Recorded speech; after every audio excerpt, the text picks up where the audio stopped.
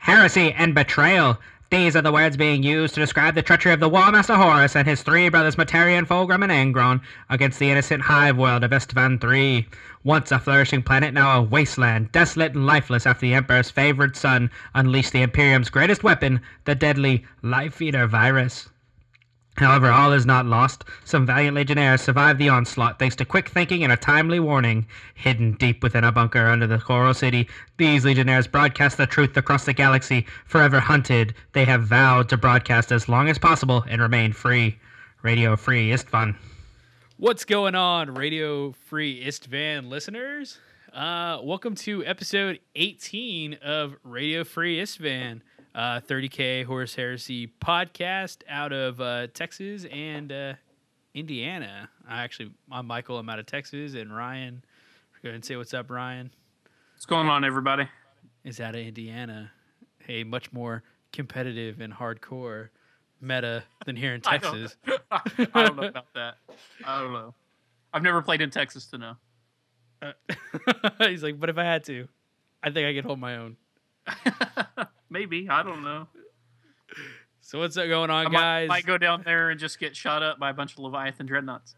Well, that's definitely going to happen. That's like, obviously that'll happen. But you'll learn what a Death Blossom is real quick. And then you'll probably arrange your list into a different way. It's like, oh, this is how I fuck up Leviathans.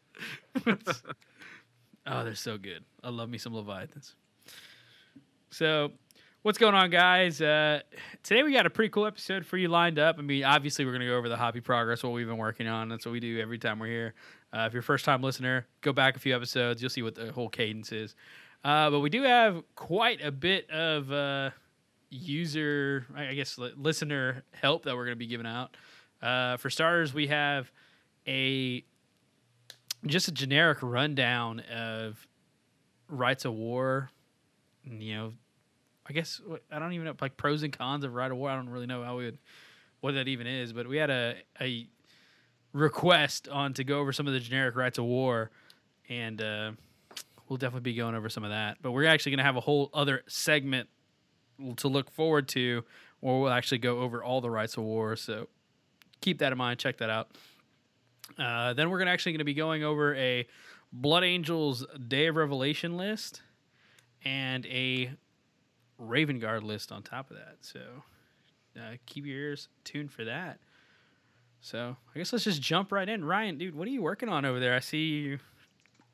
I'm working currently, like, as we're talking. It's pretty much done. I just working on the basing right now of the Scandus Dreadnought Challenge Dreadnought, my one that's already been disqualified. So this Dreadnought's name is now Scandanius Disqualificatus. Is his name. Fair enough. Yeah. So I'm finishing up the basing on that, and then gotta matte varnish it, and then paint all the, like, fleshy bits on it a gloss after I matte coat it, and it'll be done. So just waiting on the basing to dry and working on a little bit of that. Earlier this week, I primed a whole bunch of stuff. I think I sent you a picture of, like, my big table in my garage with all the models laying out on it. I think we talked about that on the webcast. I think that's pretty much. Trying to think of anything else that I did. I may have built some stuff. I built so many models, I forget. Oh, I finished that dungeon. That dungeon's totally finished. That's the other thing I did. Did they use, like, all of the dungeon like you thought they were going to, or no? It's tomorrow. Tomorrow's the indie toy and comic thing, so I'll be going to that tomorrow. He's coming early in the morning to pick up the dungeon thing. So I think he's only going to use a small portion of it, probably a third of what I painted. But he's going to take all of it just to make you feel better, but he's going to probably only use... Nah, he'll probably leave the rest of it. It's fine. I got it set up in the other room to show my game club guys when they come over. I think it looks pretty sweet. You should get Game In today on it. I got some glamour shots of it. I put it down and took some good photos of it. I can send to you if you want to see them. Yeah, we got to definitely do that. I'm kind of interested to see a mission, like, put together with these cobblestone little... Yeah, we talked about dungeon. that last time. I think I'm going to do the mountain side thing with like an inside and outside of the mountain and do that what we're talking about. I think that's a pretty good Super heavy board mission. Yeah. with all that plaster on top of it. Yeah. So man, that's cool. That's all. I mean, that's a lot of work for each individual little cube to go after it there. But I'm kind of curious on your dreadnought, since we're looking at it. How are you gonna run that thing? Like, are you actually gonna play it? Because I mean, for all, I mean, obviously you guys can't see it, but it's a 40K. Don't ruin it. Don't ruin it. It's a Hellbrute. It's got weapons and arms and stuff. I got multiple arms for it, so I can run that thing on it. I got this thing for it. I'm saying thing because people have to wait to see the photos. Michael's getting the sneak peek. He's the only one that's seen it. So, like, is this supposed to be a Wordbearer's Legion Dreadnought? Is that what you're going for? Yeah. Yeah. So it's supposed to match, like, because, like, if you look, you know my army, it's very, like, witchy poo or whatever. It's supposed to be, like, the box dread version of the Maragal dread, I guess. Oh, yeah. Yeah, for sure. The more, yeah. Do you need some candles, bro? No, I got plenty of candles. I didn't put candles on my dreadnoughts. I just got them on my tanks. I don't know. There's not a lot of spots for them. I figure a dreadnought is animate, like the way it moves around. I don't think candles would stay on it. Versus a tank. I think you could stick them on a tank. Houses.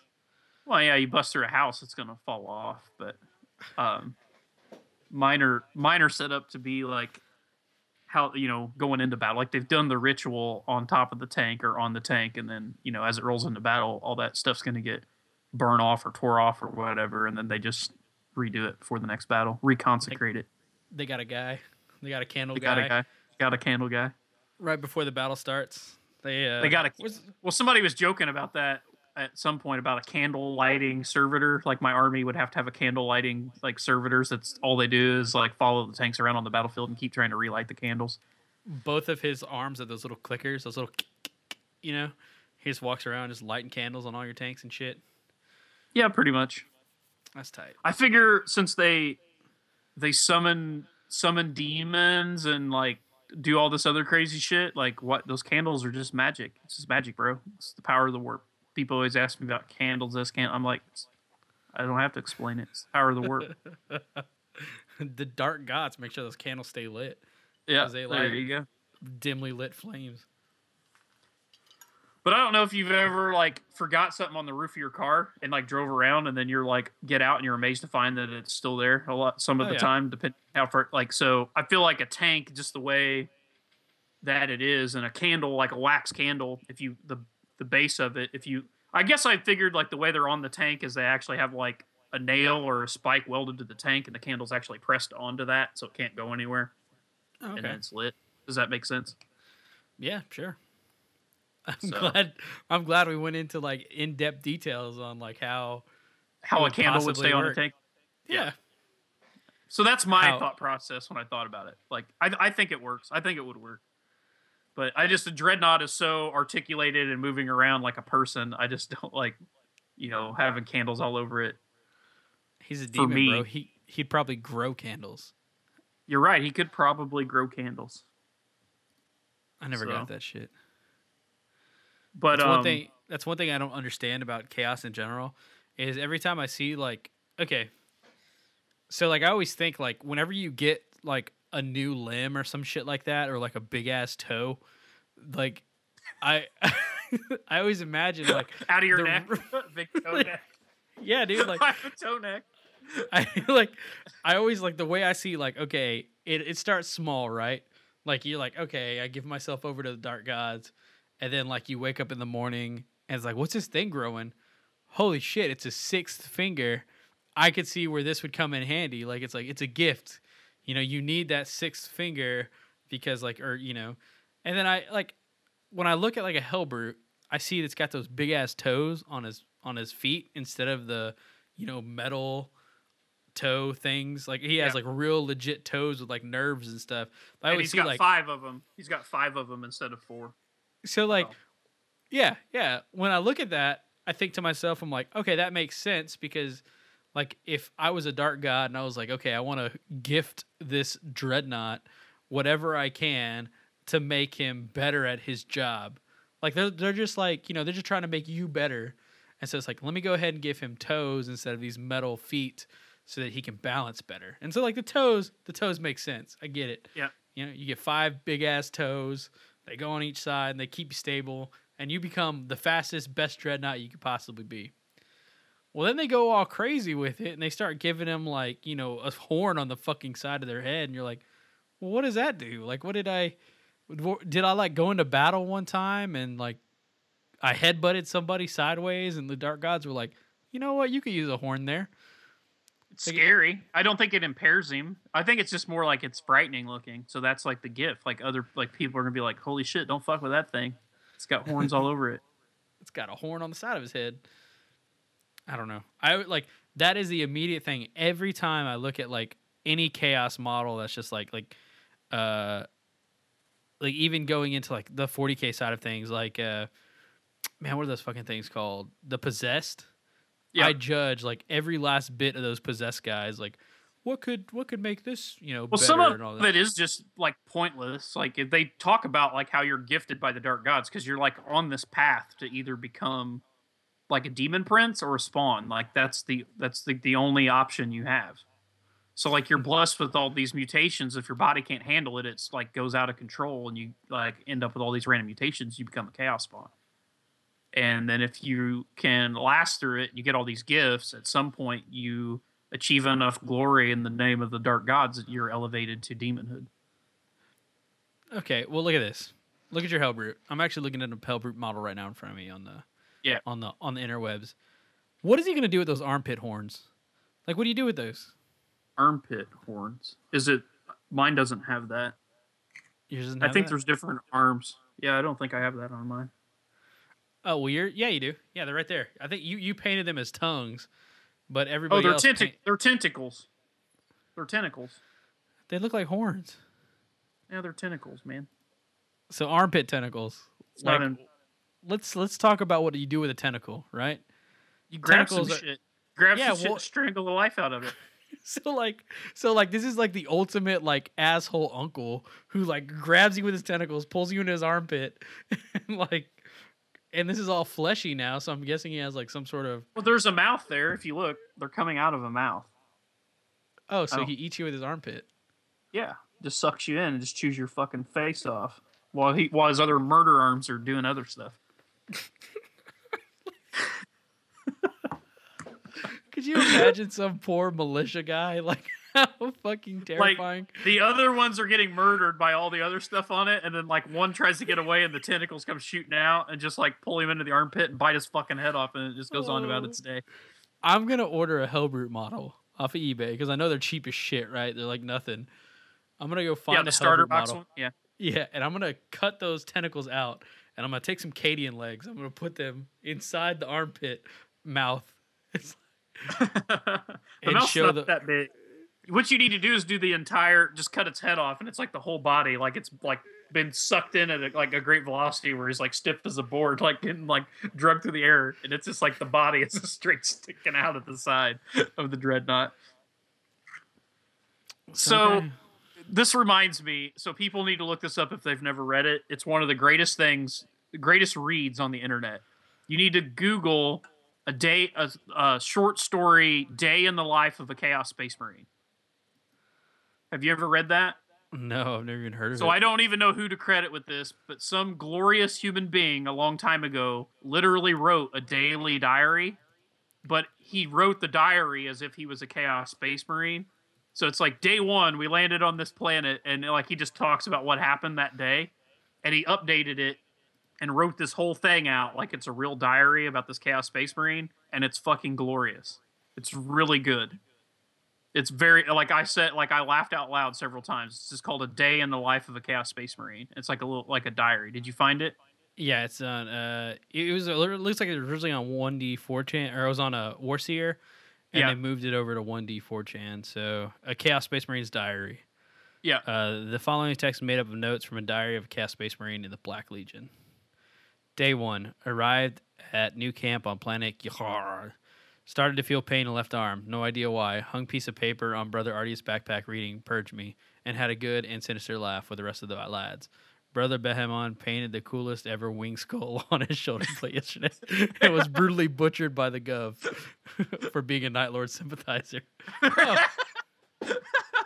So, like, imagine this, but there's like, I can't tell you how many days. It's really fucking funny though. So the pain in his, holy crap. There's so many pages. oh, it's so good. Day 5, literally- week 8. Yeah. You literally what?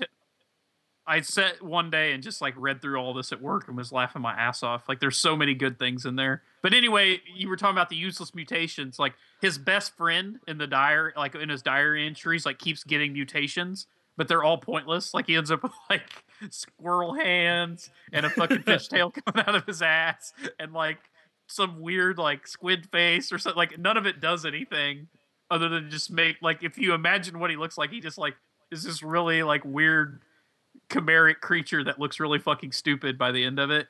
It's really funny. Dude, that's I couldn't imagine.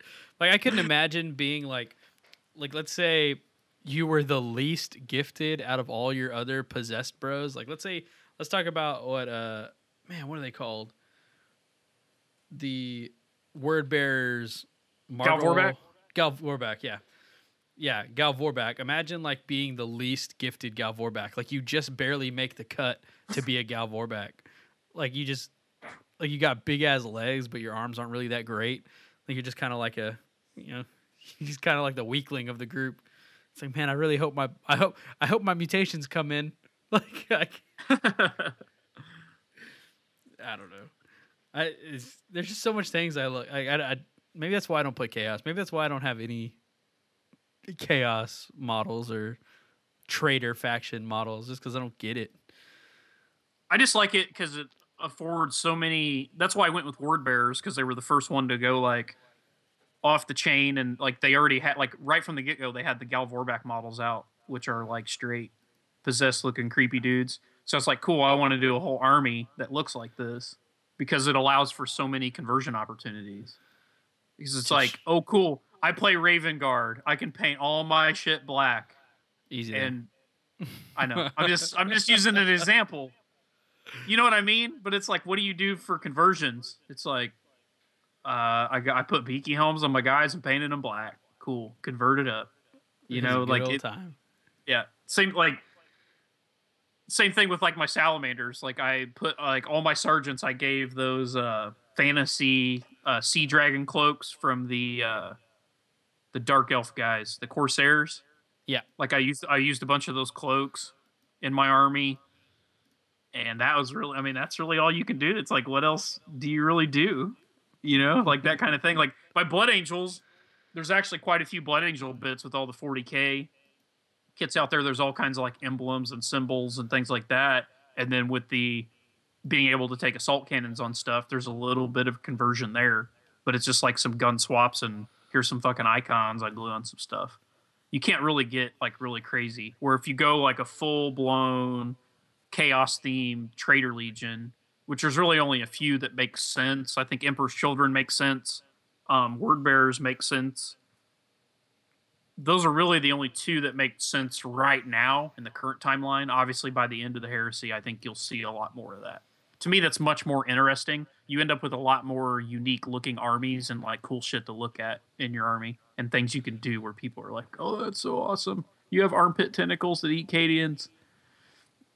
I was actually considering on the like doing the third company Emperor's Children list, but doing them right like an Angel Exterminatus, where like they fell off the fucking deep end. Yeah, it's the fucking freak train. When they come out of they like show up and they're like playing fucking Zanfir and his pan flute or whatever, and like all these like militia dudes are running around and like laying on the ground and they're like marching over them and they're wearing like fucking fishhook bikinis and shit and running around like that kind of, like, they're just crazy. Yeah, I think they even mentioned that like some of them had their armor painted like what like would be like jaguar and like leopard like print, color, leopard print and stuff like that. Yeah, like that's like old school Rogue Trader and Noise Marines where they like straight look like David Lee Roth, like Van Halen costume, like they're wearing the fucking football pants and a leopard print bandana and like a fucking fur vest or some shit, just weird stuff. Yeah, so I was really considering that. Like, that would be. There's no line painting when you do something like that. Like, it's all. Well, spent 6 hours painting this guy like this. Like, nuts. I know somebody that made an Emperor's Children Land Raider and made where the top came off, and made the interior like one of those crazy vans from the '80s, and put like shag carpet in it, and put furniture like a bed in it with leopard print sheets and stuff, like in the actual Land Raider, like doll furniture. Like that's a joke. Get a picture of that. What are you doing? Like, I don't think he has it anymore. I think he tore it apart and made it into an orc battle wagon. But he built one as a joke, like an Emperor's Children Land Raider with like, like a disco ball in there and some other shit. It was pretty funny. Had a bunch of furniture and crap in it. It's pretty funny. Sounds so sweet. So yeah, so that's what you've been working on. Yeah, like I said, I finished that dungeon. That was the big project. I got that totally done. I primed a bunch of models, and then I'm within probably an hour of finishing this Scandanius Disqualificatus Dreadnought. That's exciting. I still I put too much battle damage on my Scandus Dreadnought, so I gotta go strip it. I went crazy with it. Too much battle damage. Yeah, I went with I tried to do the sponge effect, and then it just looks stupid. So I was like, okay, well. So we can talk. So this Dreadnought, because you asked, like, so what I got, I can do dual close combat weapons. Dual close combat weapons. This will be a chain. This will be a chain fist. Counts as chain fist. You don't even have to have an arm there. You just use the armpit. Yeah. So this will be a chain fist. That's obviously a power fist. Then I have a flamestorm cannon and a melta gun, or a multi-melta for the other arm, or this power fist. Boop. So that's how super it can fun. be on. So it could be dual close combat, or have a multi-melta, or a flamestorm cannon. Could you imagine like the first Space Marines to see a like possessed Legion Dreadnought coming out of a Legion Dreadnought drop pod? Like they see the Dreadnought drop pod come down, hit the ground, they're like, okay, it's just gonna be a normal as box. I'm not gonna have to worry too much about it. And then they see that thing, big ass feet, and just hauling ass out of it. Like I imagine those are somehow faster than Dreadnought Castaferum pattern drop Dreadnoughts. Well, like I said, that would be scary. That's what all the horns and the fleshy bits and the tentacles and all that. Like, imagine like trying to fight. Like, it's bad enough trying to fight a Dreadnought, but you got this one with all that shit whipping around. It's like, it's like not just killing you, but like it's got all those mouths on it. It's like grabbing your buddy and like ripping off pieces of him and then like stuffing it into all the mouths on it. It's like carapace and shit. It's creepy as shit. That's pretty scary. I just imagine your fucking commander trying to get you motivated. Okay, boys, we're gonna go ahead and we're gonna fight. And all of a sudden, like a fucking tentacle whips out and he gets eaten by the armpit, just sucked in. Well, imagine, because all these got like these big sharp points on them. Imagine like all those just like together, like forming into one point, and like just darting into your body, and then just like spreading apart. You're just like just flung into chunks. Like that wouldn't be cool. Dude, you gotta paint those with some blood for the blood god. I haven't got to that part yet. You got to do that after you matte varnish, because if you paint blood for the blood god and then matte varnish it, it looks like shit because it dulls it out. That's gonna be sweet. It's gonna be so bloody. Man, dude, we went real deep into the chaos side of that little Dreadnought there. I love it. I love it. I love chaos stuff. It's awesome. Put little legs in its armpit. You'll be good to go. So yeah. So what'd you do? Thunderhawk. That's pretty much it. I've seen you working on it on the webcast. So Sunday night before, like it's probably like 8:00 at night. I was like, let me go ahead and just hit this up with some Chaos Black. And then it wasn't until like by 1:00 in the morning, 2:00 in the morning, I had all the layers of red on it. Like there was no turning back at that point. I was like, okay, I'm painting this fucking Thunderhawk this week. So I got all the red down. I got all the crevices painted with Nuln Oil. And the thing is, okay, so there's no reason for me to even have this Thunderhawk like painted Blood Angels. I just wanted to see what it would look like painted Blood Angels. So like I'm never like unfortunately this isn't going to be in a list that I'll be playing anytime soon. I made a list for it. Like I sent you that list with a couple dreadnoughts riding in it and having fun, but realistically it's just not worth the points at that point level for a Thunderhawk and whatever. So anyway, started painting this thing up. I got all the Nuln-oiled edges and all that jazz down. And then I like David Sampson at one point a long time ago. Apparently he doesn't do it anymore, but he had brought up the rivet painting with the gold. Well, doing the rivet painting with the silver Sharpie. So I did that, and dude, I was like, so like all you guys listening out there, if you go to Walmart right now, there's metallic Sharpies that you can use to like instead of like actually like dipping your brush and paint and then tagging 6 rivets and then dipping it again and all that stuff. Just grab this Sharpie and you just go to town, dude. Just hit it all up. And it doesn't run out of ink. You could shake it if it starts getting duller. And you just knock out fucking rivets with that thing. You got to make sure that you matte varnish it pretty quickly, because if you touch it, it smears. Like it will come off just from touching it from the oils on your hands. So once you get one side done, maybe matte varnish it up, and then get the other side done, matte varnish that up. But once those rivets are painted, man, it makes such quick work of rivets. It's nuts. It's insane. It's such fun. You repainted your silver rivets gold on the webcast, and the whole time you were doing it, I was in my head. I was singing the Steve Carell from 40-Year-Old Virgin, but I'm painting your silver pants blue. But I was saying I'm painting my silver rivets gold in my head as you were doing it. Like I could see you doing it, like your face, you were concentrating on it. I was thinking that's what's going through his head right now. I'm painting your silver rivets gold. Actually, what was going through my head is every time I tag a rivet, I go boop in my head. so every rivet I hit with that marker, I just be boop, boop, boop, boop, boop. Like just the whole thing. Doot, doot, doot, doot, doot, doot, doot. Like I don't know. The faster I go, the more boops I get. It's like a little song. That's pretty funny. Yeah, I knocked out all those rivets in like 20 minutes, 30 minutes. It was badass. It works so quick. I took pictures for people online to see, like, I posted up on Reddit just so they can, like, check it out, see, like, how quick I could get that stuff done. And then it's like, I was looking at the book 6, page 100, the Blood Angel Spartan that they have on there, and I realized that they don't paint their rivets silver, they paint their rivets gold. And that's why I changed up my rivets to gold.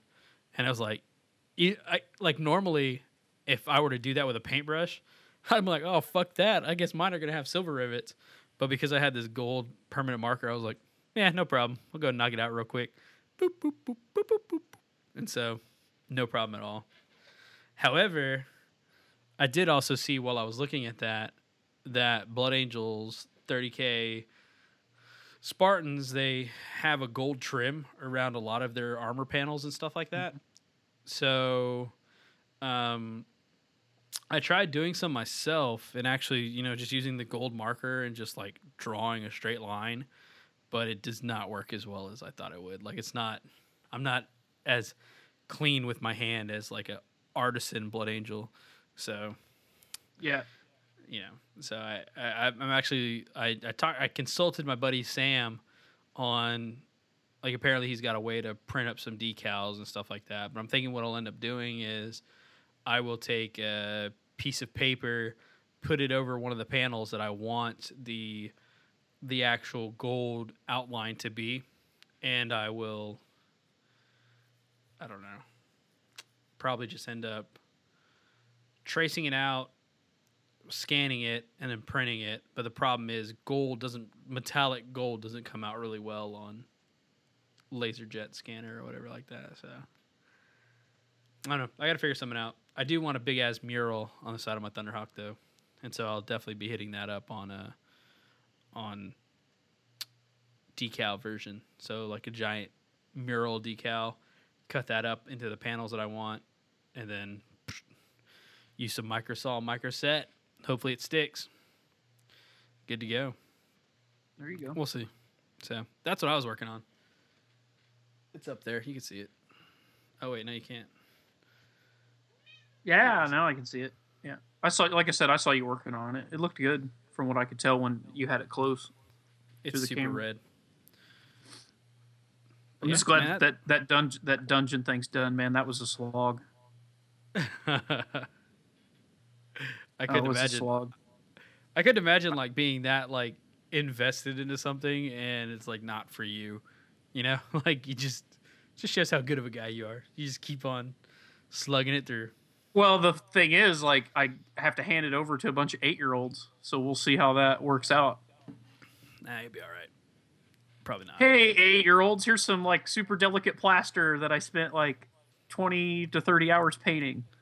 Who the fuck gave you grapefruit punch? Who gave you grape? I already told Brian, the guy that's borrowing it for the thing. I was like, look, they're 8-year-olds. Just so you know, if it just gets dropped or broken or boogers on it or whatever happens, I don't care. It's fine. I already have a bunch of drunk 30-somethings that come over every other weekend and fuck up all my other tables with beer and everything else getting spilled on them. So That's I like don't the freak out for equivalent that. of an 8-year-old. Yeah. 30-something-year-old drunk is 8-year-old equivalent. So I've already accepted in my head that something may happen, and I'm not going to get upset about it. So, I mean, best case scenario, nothing does happen to it. But if something does, it's all good. I can fix it. I got paint and glue. I can fix it.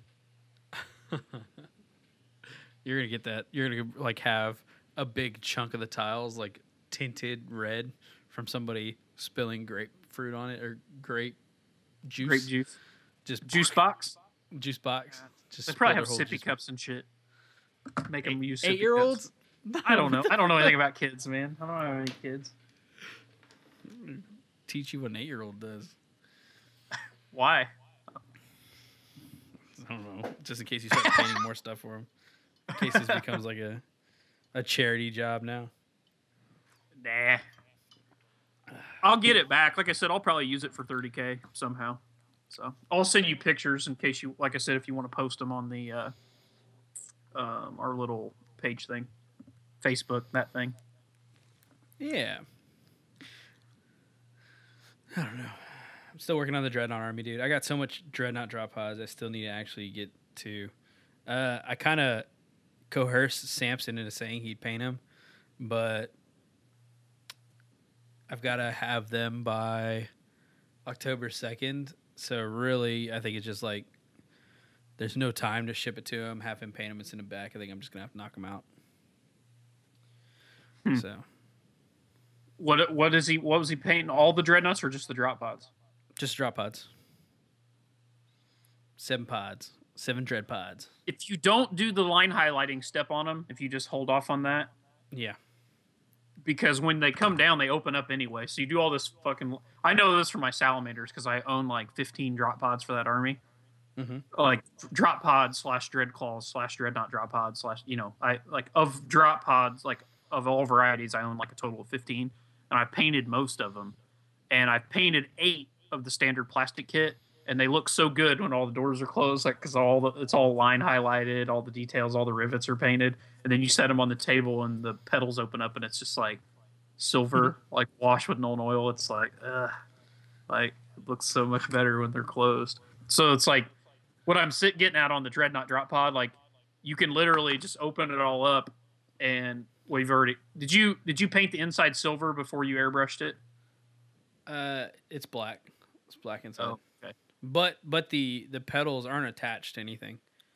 Oh yeah, that's right. Yours will be easier to paint. So basically, you can just paint all the guts of that like silver, wash it with some Nuln Oil, maybe do some dry. There's not really a lot to it. And then on the outside, if you've done the airbrush red step, and then have you done the red on the outside yet?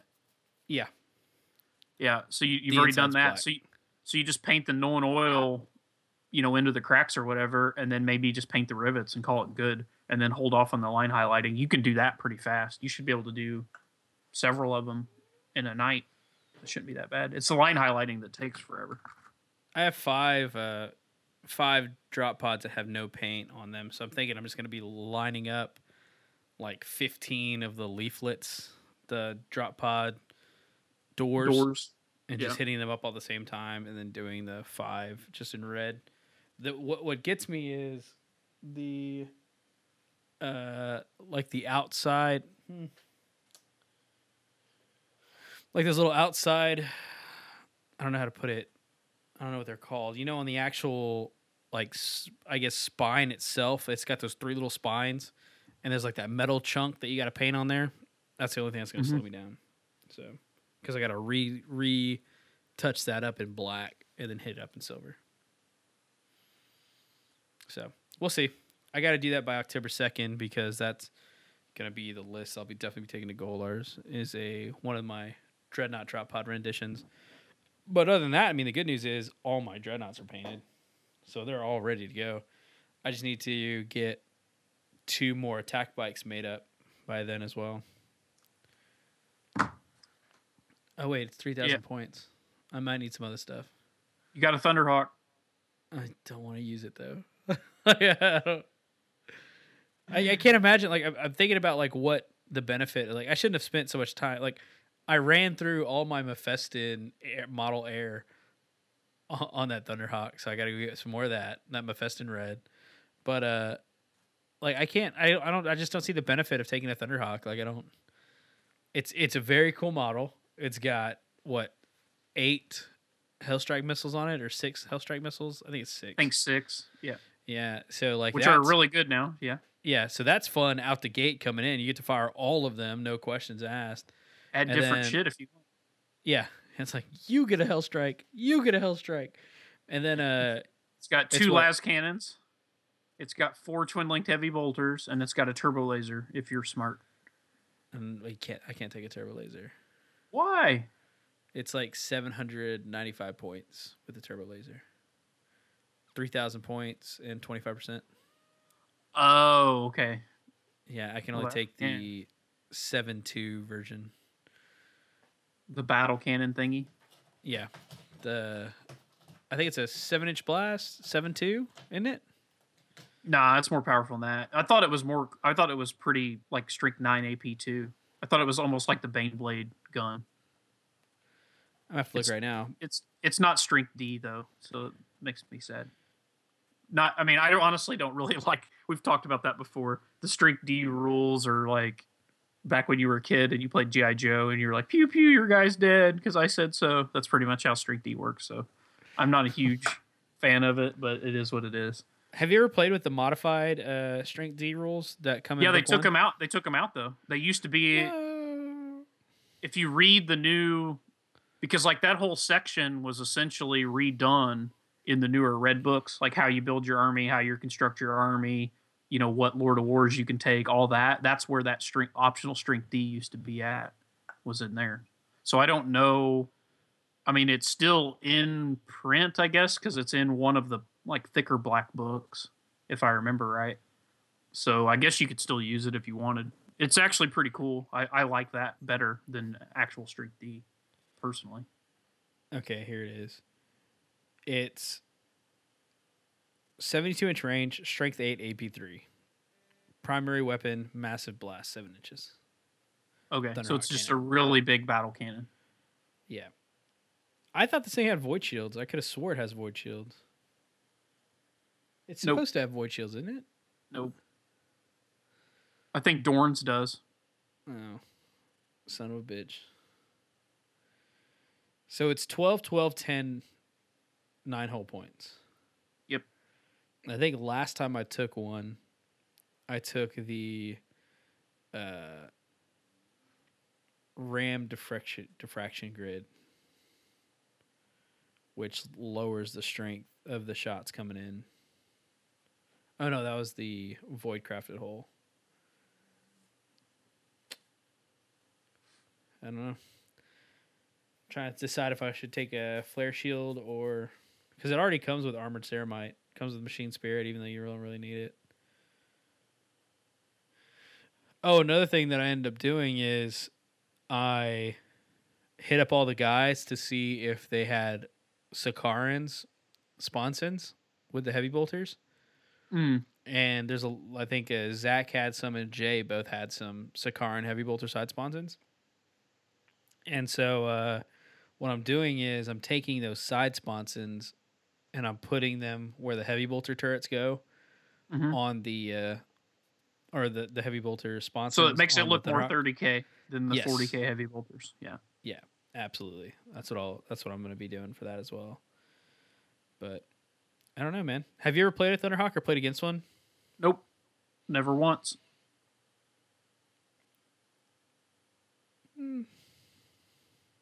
I might run one just for the cool factor. I just need to figure out what upgrades I want to take for it, but still keep it because it's 685 with no upgrades. And with the turbo laser, it goes above 750. It's 90 points for the turbo laser. So 90 plus, what'd you say it was? 685, so it becomes 775. Oh, they did it. They did that on purpose. They know they did that. They know why they did that. They don't want you running around with a turbo laser. Yeah, I don't know. If I do run it, I'll end up running because with that list, I'll have to take a Forge Lord, Apothecary, all that jazz. But I'll run the Forge Lord inside of the Thunderhawk, and then I'll run 3 little Tech Marines in there with him. Keep putting whole points back on it. Keep putting whole points back on it, and then plus it adds to my Legionist Astartes. So I can have more Dreadnoughts if I wanted. And I could drop the bikes. So definitely the way I'd like to go. Because the bikes just, they're fun, but they can't, I just don't see, like at 3,000 points, there's a lot of things that could hurt them while they're driving around. Yes, they can jink and everything, but. Yeah. We'll have a more in-depth Thunderhawk conversation offline. Kind of. All right. I don't know much about it. Like I said, I'm not a huge super heavy guy. I just started getting some of the Baneblade sized tanks, but I've still never even used. Every time I write a list, I'm like, I don't want to take this and just take other stuff. It's just more. I think they look cool. Build them. Conversation piece. Put it online and watch everybody whine about all the assault cannons on it. Yeah, I regret not being able to have assault cannons on the Thunderhawk, but whatever. Yeah. Well, it makes sense that you can't swap the heavy bolters for heavy flamers on a Thunderhawk. It'd be kind of pointless. I don't know, dude. You got to clear a fucking path for people coming out that assault ramp. Yeah, I guess.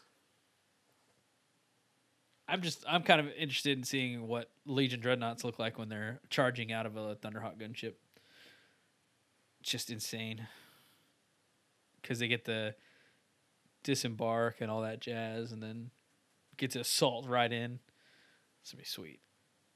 What it reminds me, have you ever seen that image online that has the front of a Thunderhawk with the ramp down with a bunch of Marines like coming out of it, but they're like half in shadow because they're descending the ramp and you just see their glowing eyes, and it says how Avatar should have ended. Yeah, I've seen that. That's what that always reminds me of. It's like, oh cool, you beat these militia dudes that were just like running the mining facility. Enjoy this. Yeah, now we needed that unobtainium for the Emperor. I don't know. I imagine this Thunderhawk just like rolling up, going into hover mode, and just like spewing 2 dreadnoughts onto somebody, and then probably dying from just getting shot the fuck up. But the problem is, I don't think super heavy flyers can jink anymore. I think they took jink away. I think that's part of the stipulation of being a super heavy flyer. So you don't even get the jink save. Then why would they give it machine spirit? I don't know. Well, fuck. Now I got to figure out why I could be wrong about that. Like I said, I don't know a shitload about super heavies. Because I don't ever really run them or play against them that often. But I thought the super heavy flyers couldn't jink. Well, I can look that up. But we'll look it up later. Okay. Let's go over this Rights of War, man. All right. So you want to read the email, or do you want me to read the email? You read the email. Yeah, because I don't have that's your job. You're the reader guy. I'm looking. I'm trying to see if I have. People don't want to hear my nasally voice. I try to get you to talk as much as possible, so they don't have to listen to me. We're waiting, Michael. We're waiting. I'm looking. I've got Andrews. So professional. We're so professional. Where do we get it on? We didn't get it on email. Yeah, we did. Did I not forward it to you? I know I forwarded it to you.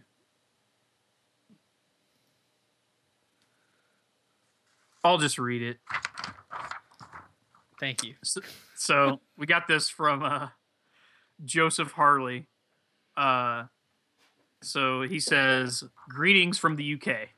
My name's Joseph, and I'm thinking about picking up a Betrayal of Calth set or two maybe, and getting into 30k.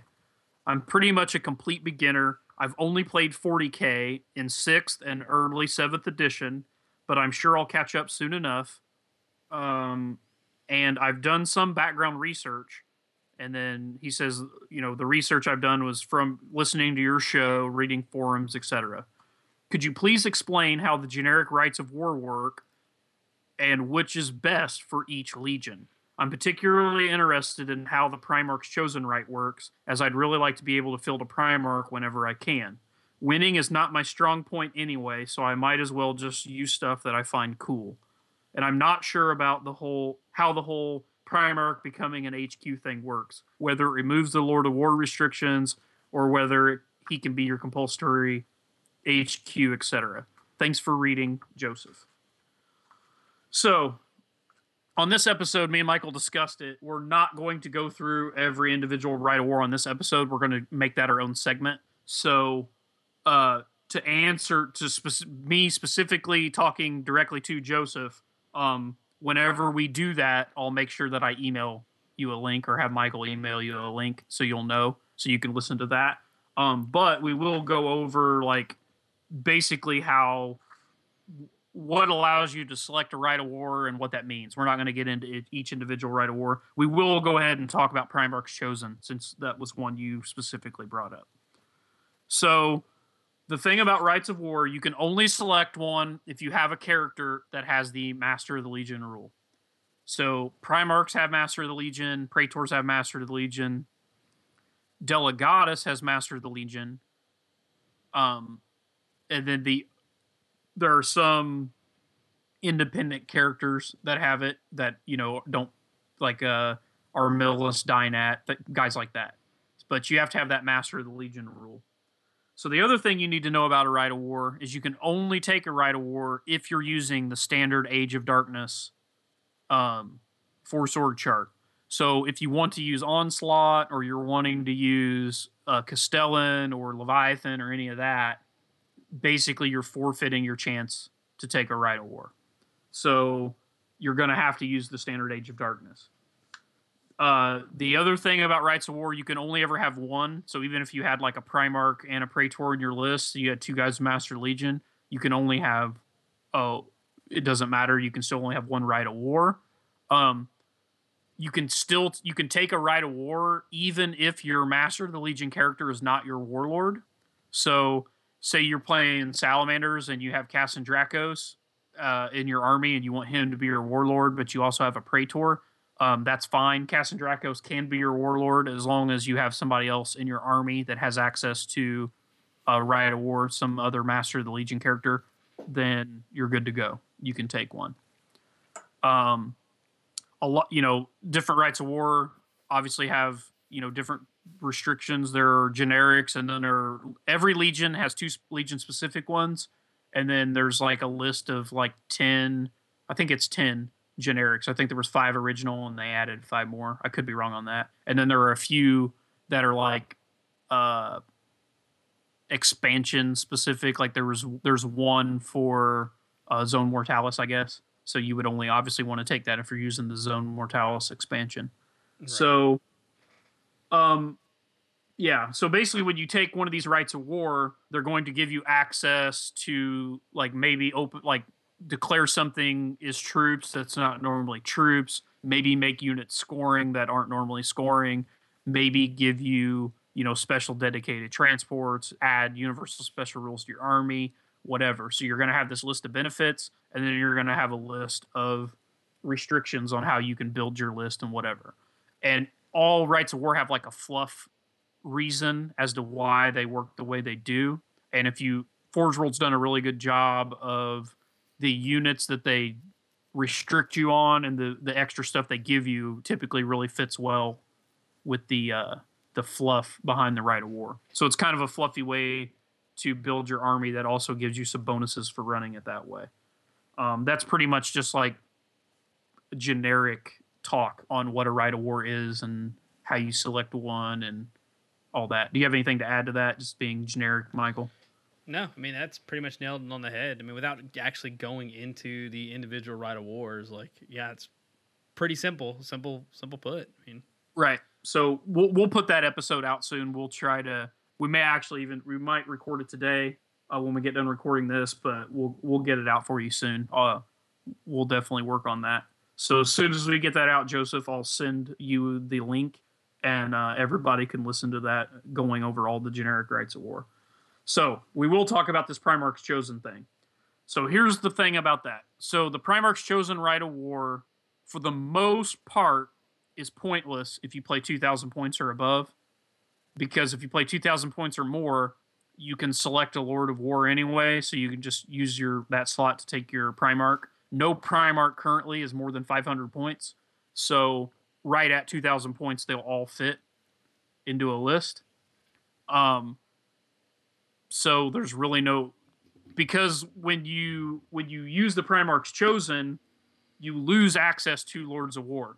Like it specifically states, a Primarch's Chosen list, one of the restrictions is it can never take a Right of War. The Primarch's Chosen Right of War makes the Primarch an HQ choice as opposed to a Lord of War choice, and then you can't take any other Lords of War, so it's really no different than just using your Lord of War slot on a Primarch normally.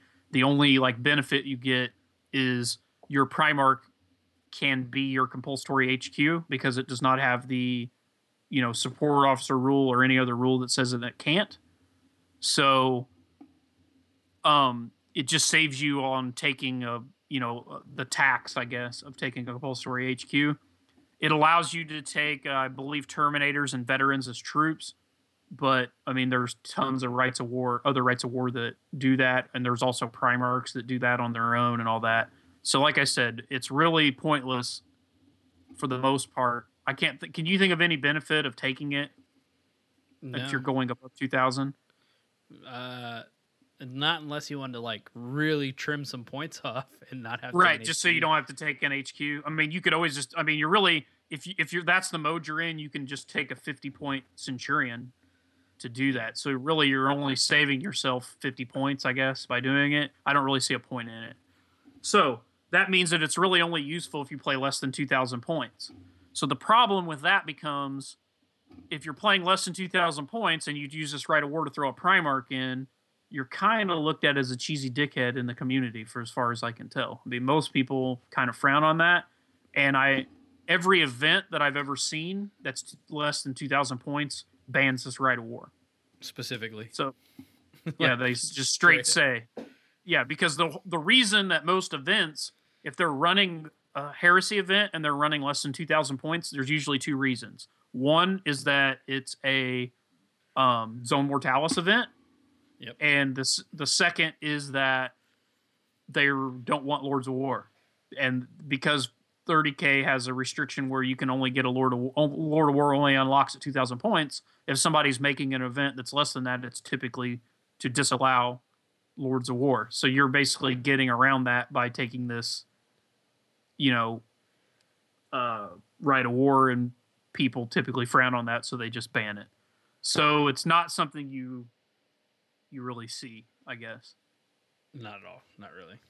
And the only purpose I see in it is if you want to play a pretty big Zone Mortalis game, like say you wanted to play a 1,500 point Zone Mortalis or 1,750 Zone Mortalis or something like that, and you talk to your opponent and they're cool with you bringing a Primarch, then you could run this to take a Primarch in Zone Mortalis.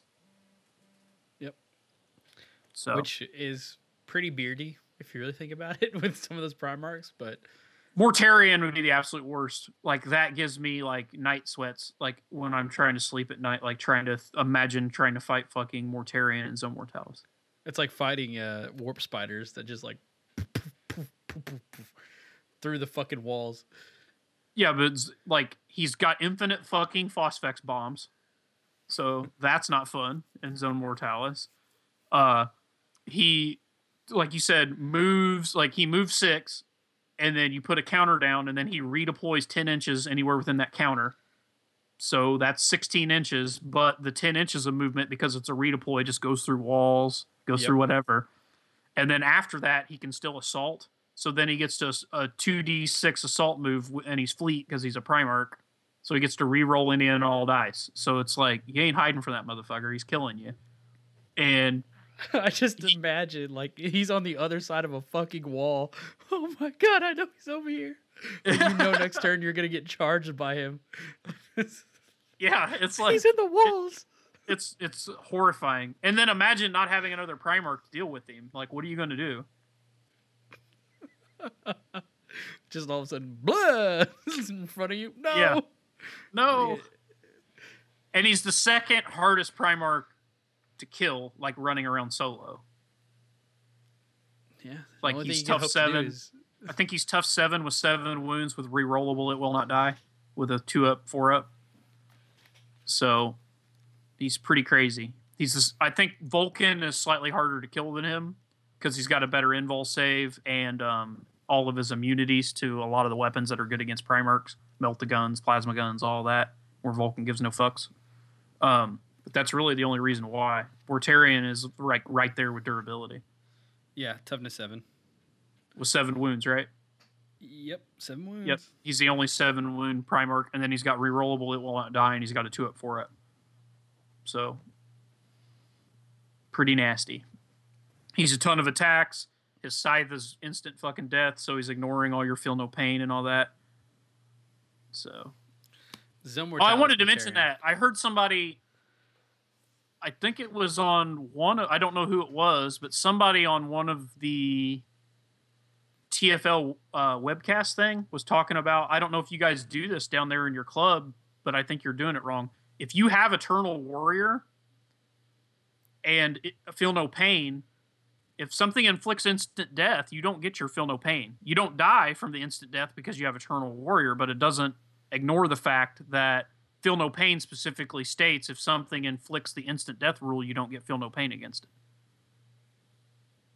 So even though it's not actually killing you, it still ignores your feel no pain.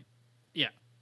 It hurts like it hurts like 8 bitches on a bitch boat, but right. So that's what I'm saying. Like Mortarion, it's like, so say you like you're being cute and you like have like your Primarch and you have like an attached like Primus Medicaid, like a big bodyguard unit or whatever. Even if Mortarion like hits them and it's not like doubling them out, or they have something that's Eternal Warrior, something like a Salamander Praetor or another Primarch that somehow it's getting feel no pain, they still don't get their feel no pain. It's still ignoring that. So even if you're not like removing models, it's still really good. So yeah, I did know that. I'm just trying to figure out when that would have come up. Yeah, I don't know. It may not even have been you guys. I listened to so many podcasts and stuff. I heard somebody talking about that. I was like, nope, that's not how that works. So now I'm imagining Mortarion and Zone Mortalis, and that doesn't sound fun. That's the kind of things you unlock with Primarchs Chosen. Yeah.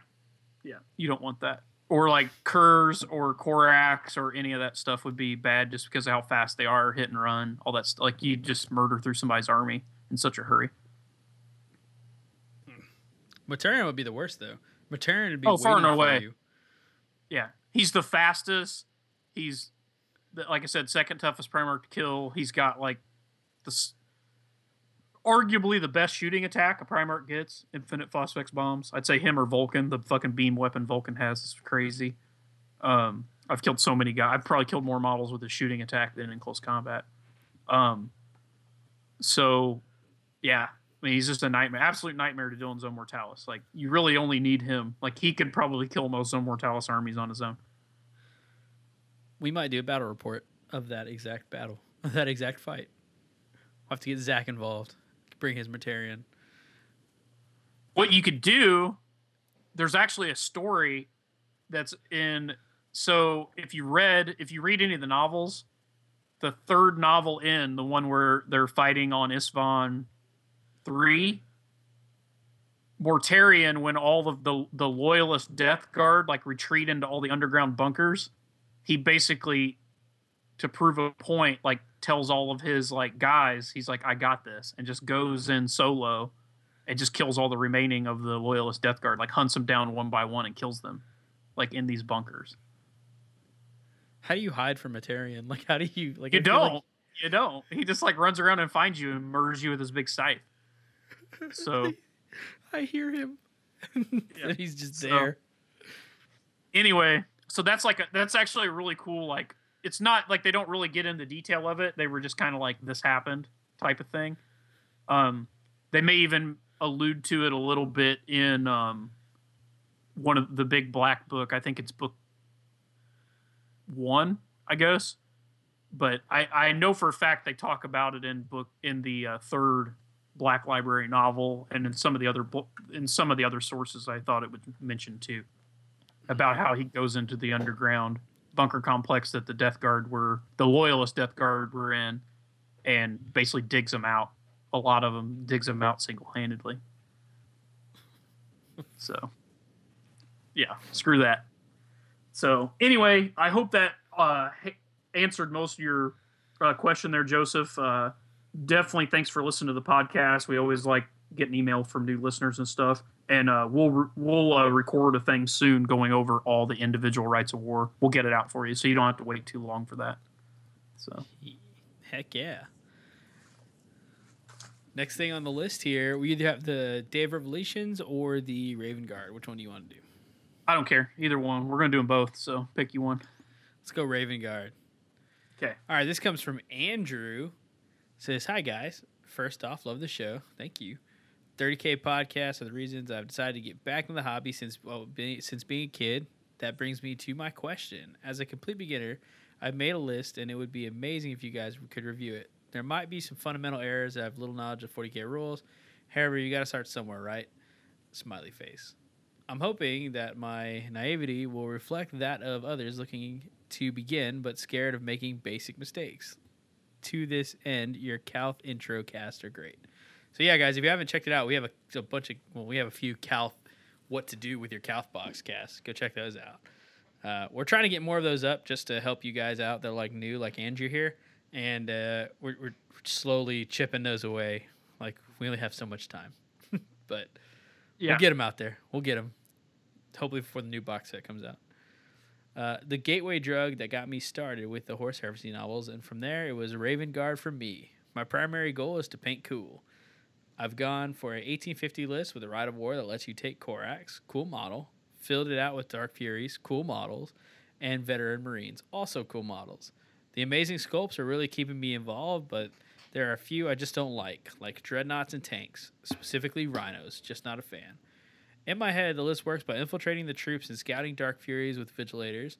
I hope the 2 jump pack squads with Corax and a distraction will last past the first turn, aided by the Vigilator's stealth, and the Apothecaries feel no pain, and hit home with maximized casualties before the opponent reserves turn up.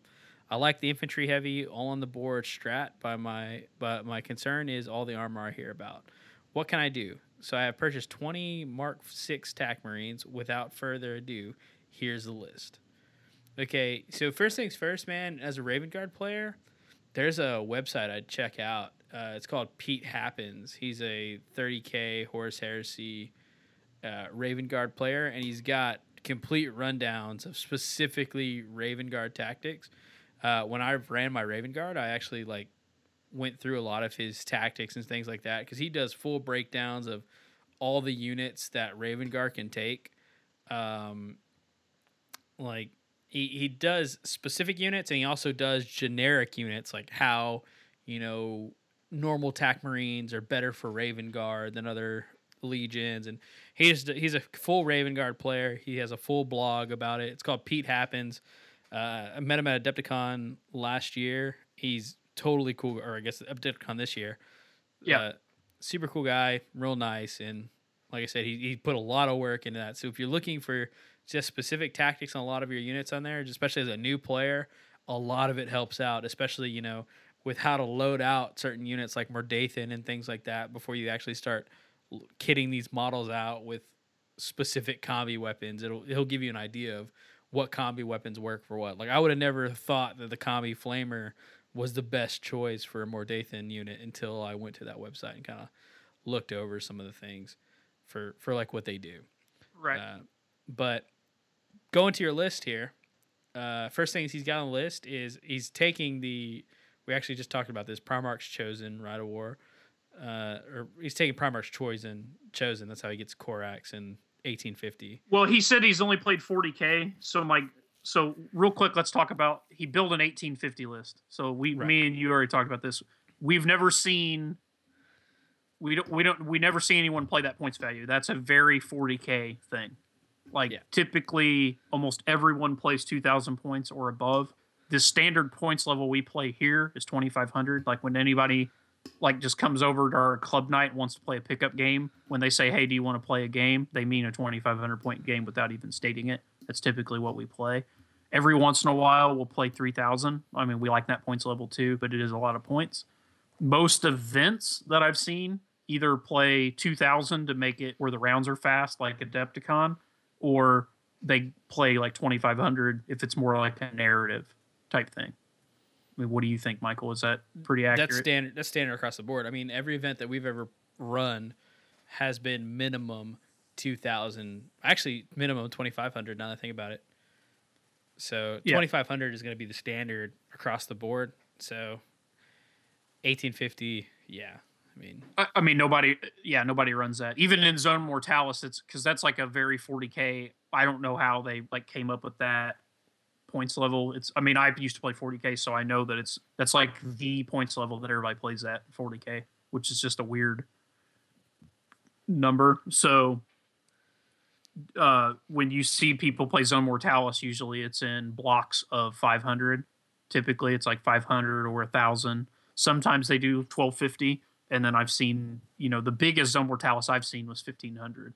Right. I'm sure there's somebody's played bigger. You can play bigger. You can play as big as you want, but 1,500 is a ton of points in Zone Mortalis.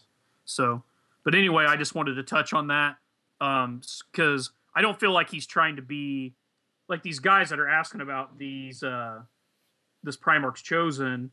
They're both seem to be new players, so I don't think they're trying to be, cheesy or whatever. I just think that they're like, oh well, this is the standard size game, and I'm never going to be able to take this guy unless I take this Rite of War.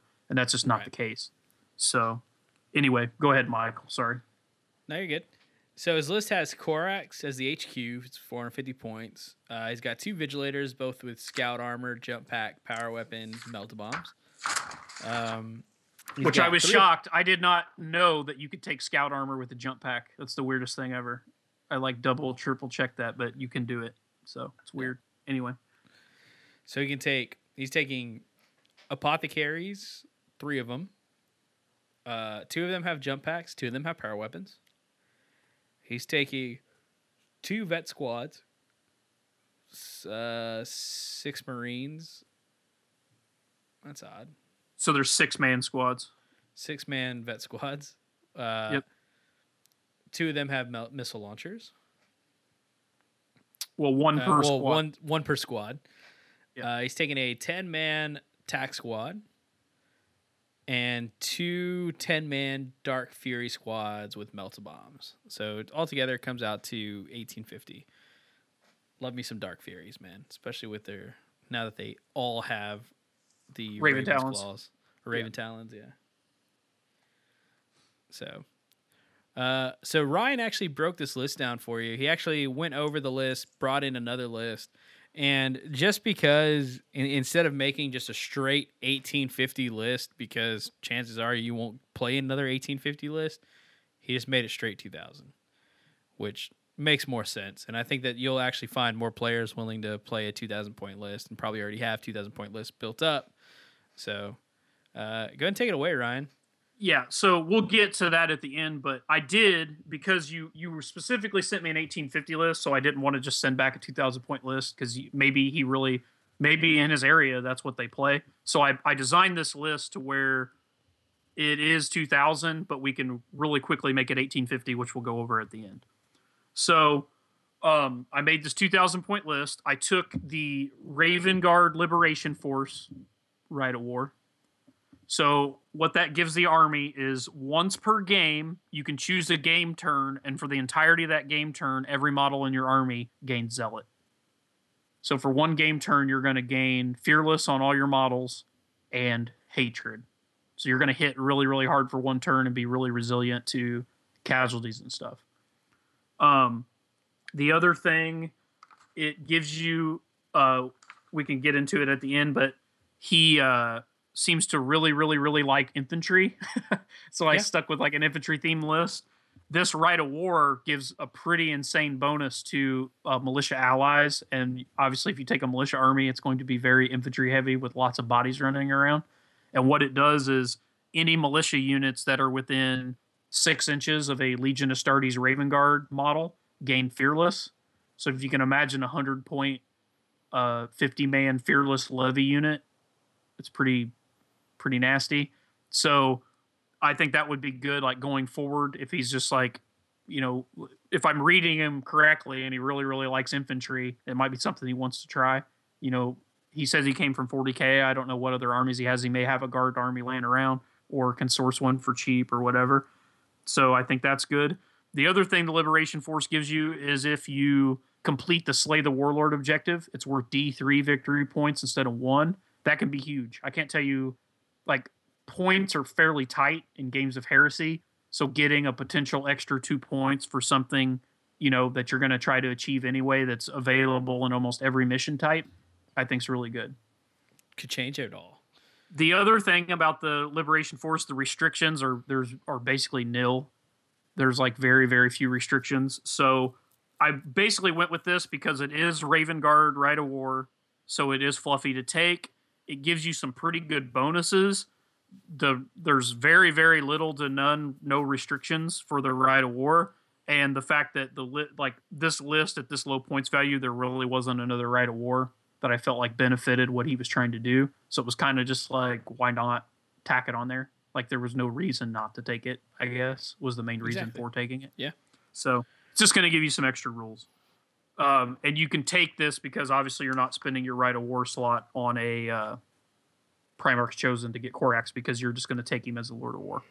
So without further ado, so for his compulsory HQ, I took a Legion Centurion, just a base Centurion, no console, and put him in Artificer armor, gave him a Refractor Field, a Jump Pack, Raven's Talons, and Melt-A-Bombs. And he's sitting at 125 points. It's just a pretty cool little character. You can attach the stuff. He'll be really good in a challenge, as he'll fight at initiative over most things, and Raven Talons are really, really good in a challenge with Shred and Rending and all that stuff. So pretty decent. So for his troops, I took a 10-man Legion Assault Squad. The Sergeant has Artificer armor, and all 10 Assault Marines have Melt-A-Bombs. And then for the second troop choice, I took the exact same unit again, so another 10 Assault Marines. The Sergeant has Artificer armor, and 10 of those guys have Melt-A-Bombs. Then for elites, I stuck with his 3 Apothecaries, but I gave all 3 of them jump packs instead of just the 2. For his... then I also took the 2 Veteran Tactical Squads like he had, but I made one a 5-man. The Sergeant in that squad has Artificer armor and a Combi Melta. 3 of the basic dudes have Combi Meltas, and the guy that can have a special weapon has a Melt-A-Gun. And then all 5 of them have Melt-A-Bombs, and then I took the Machine Killer Veteran skill. So they're going to get +1 to armor penetration rolls. So all those Melt-A-Bombs and Melt-A-Guns are all going to basically, start at a value of 9 before you start rolling dice, which is pretty good. Then for the second Legion Veteran Tactical Squad, I increased it to a 10-man. So it's a full 10-man squad, and I took the sergeant in artificer armor with a power weapon, just like he had. He can run whatever power weapon of his choice. Um, Two of the guys in the unit have missile launcher with suspensor web, so it's same as his. Basically, I just combined his 2 squads into this 1 squad, and then I gave the entire unit melt-a-bombs, and then I selected the marksman upgrade for them, so they'll have outflank and sniper and all that stuff, which I think is really good. Then for his fast attack selection, I took basically the exact same Dark Fury squad that he had. He had 2 in his list. I just went down to 1. So it's a full 10-man Dark Fury squad. The Chooser, the Slain, has melt-a-bombs. And then for the Lord of War selection, I took Korax. So he was saying in his list, he was worried about dealing with armor. I feel like this list, with the amount of melt-a-bombs in it, I think every single model has melt-a-bombs except for the Dark Furies, except the normal Dark Furies. But every other model in the unit in the army has a melt-a-bomb. So the other reason I like this list is you're getting the 3 assault squads as opposed to the 2 Dark Fury squads. Well, you're getting 2 assault squads and then the Dark Furies, and they all have apothecaries. So you're going to have these 3 fast units, that can jump out on you in a hurry. And then I feel like these veteran tactical squads I have are a little more kitted up to deal with specific threats, I guess. Yeah, exactly. I see where you're running with that. So his list, those vigilators that he had, me and Michael were discussing that. I don't really see, that's 240 points to spend on those 2 guys. I don't feel like it's a very good allocation of those points. I don't think they really add anything to the army. The only thing you're adding is scout.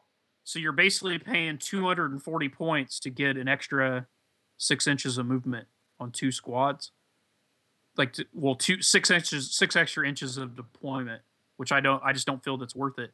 If you scout, you're never allowed to assault turn 1. So it's not like you're going to pull off a turn 1 assault. And when you put Korax in an army, your run rolls automatically become 6s. You don't even roll a die. You just run 6 inches. So with all these assault marines and these Dark Fury guys, you're going to move 12 inches turn 1 and then get an auto run of 6. So you're going to move 18 inches. So if you had the scout, it's 24. But because next turn you're going to be moving another 12 and then assaulting. Like, the board's only so big. Like, I just don't see where you need that extra 6 inches, and it's not going to allow you to charge turn 1. So I just don't see the value in it. So, yeah. So basically, I just dropped those and then rearranged your list. Like, if you look at it, this is kind of the same list he was running. I just changed a few war gear things for the most part, put some more guys in there, put some more anti-tank in there, and then drop the vigilators. But I wanted to explain why I didn't put the vigilators in there. Yeah, no, it makes sense. I mean, basically, you'll just find yourself in the middle of 6 inches from the enemy, standing there for a turn, waiting to get shot at. Because you can't assault them, Right. Yeah. Well, and even let's say they got first game turn, right? And they're playing a really aggressive army, maybe with Spartans or vehicles where they drive all their vehicles up 12 and then flat out. So now they're moved 18 inches towards you. If you don't scout, then you can move with your jump packs 12 inches and then assault them. So you can assault turn 1 in that case. But if you scouted your guys and then all of a sudden they seize the initiative and then move up right in your grill or do whatever, you still have to stand around. So it's actually kind of limits you in a lot of ways. The purpose of a scout move, in my opinion, is to set up a shooting unit more so than an assault unit, I guess. Unless you just have a really nasty assault unit that's not fast already, that's just like Terminators or something, I could see where scout's beneficial. But for the most part, if you're got bikes or jump pack guys or beasts or anything that's got a 12-inch move, it already moves fast without a lot of shooting, that extra 6 inches is typically not worth it, in my opinion. No, yeah, you don't makes need sense. It. Yeah. So, anyway, you're the Raven Guard player, Michael. What do you think about this? No, I mean I see the logic behind not taking the vigilators. I like the new list all around, especially the tactical squads and the veteran squad, especially the veteran squad with missile launchers, because they're going to come in and they're immediately going to have infiltrate. So the half range of the suspensor web on that missile launcher doesn't matter. And then you also have the option of Outflanking them. outflanking with them if you. I don't know why you need to be honest with you, but if something was coming in, I guess from reserves or anything like that, or Yeah. you come in from the side. I mean, it's a very fast list, no matter how you look at it. I could see where you're going to have some trouble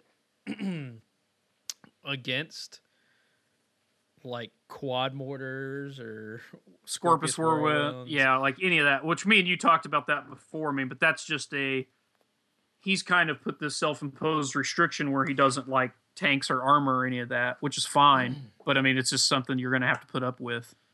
Now he didn't say one way or the other how he felt about drop pods. So that was my other thing. Like immediately when I saw his list, I wanted to swap it over to like more of a what's the other right? Alpha strike, I think. Yeah. Decapitation strike list. Because if you can imagine like this small machine killer veteran squad, imagine those guys coming out of a drop pod. It's gonna be way better. But he didn't say one way or the other. So Andrew, if you're listening out there, you know, I don't know if you're like you said you didn't like rhinos and tanks. I don't know how you feel about drop pods. If you're not opposed to drop pods, you may look at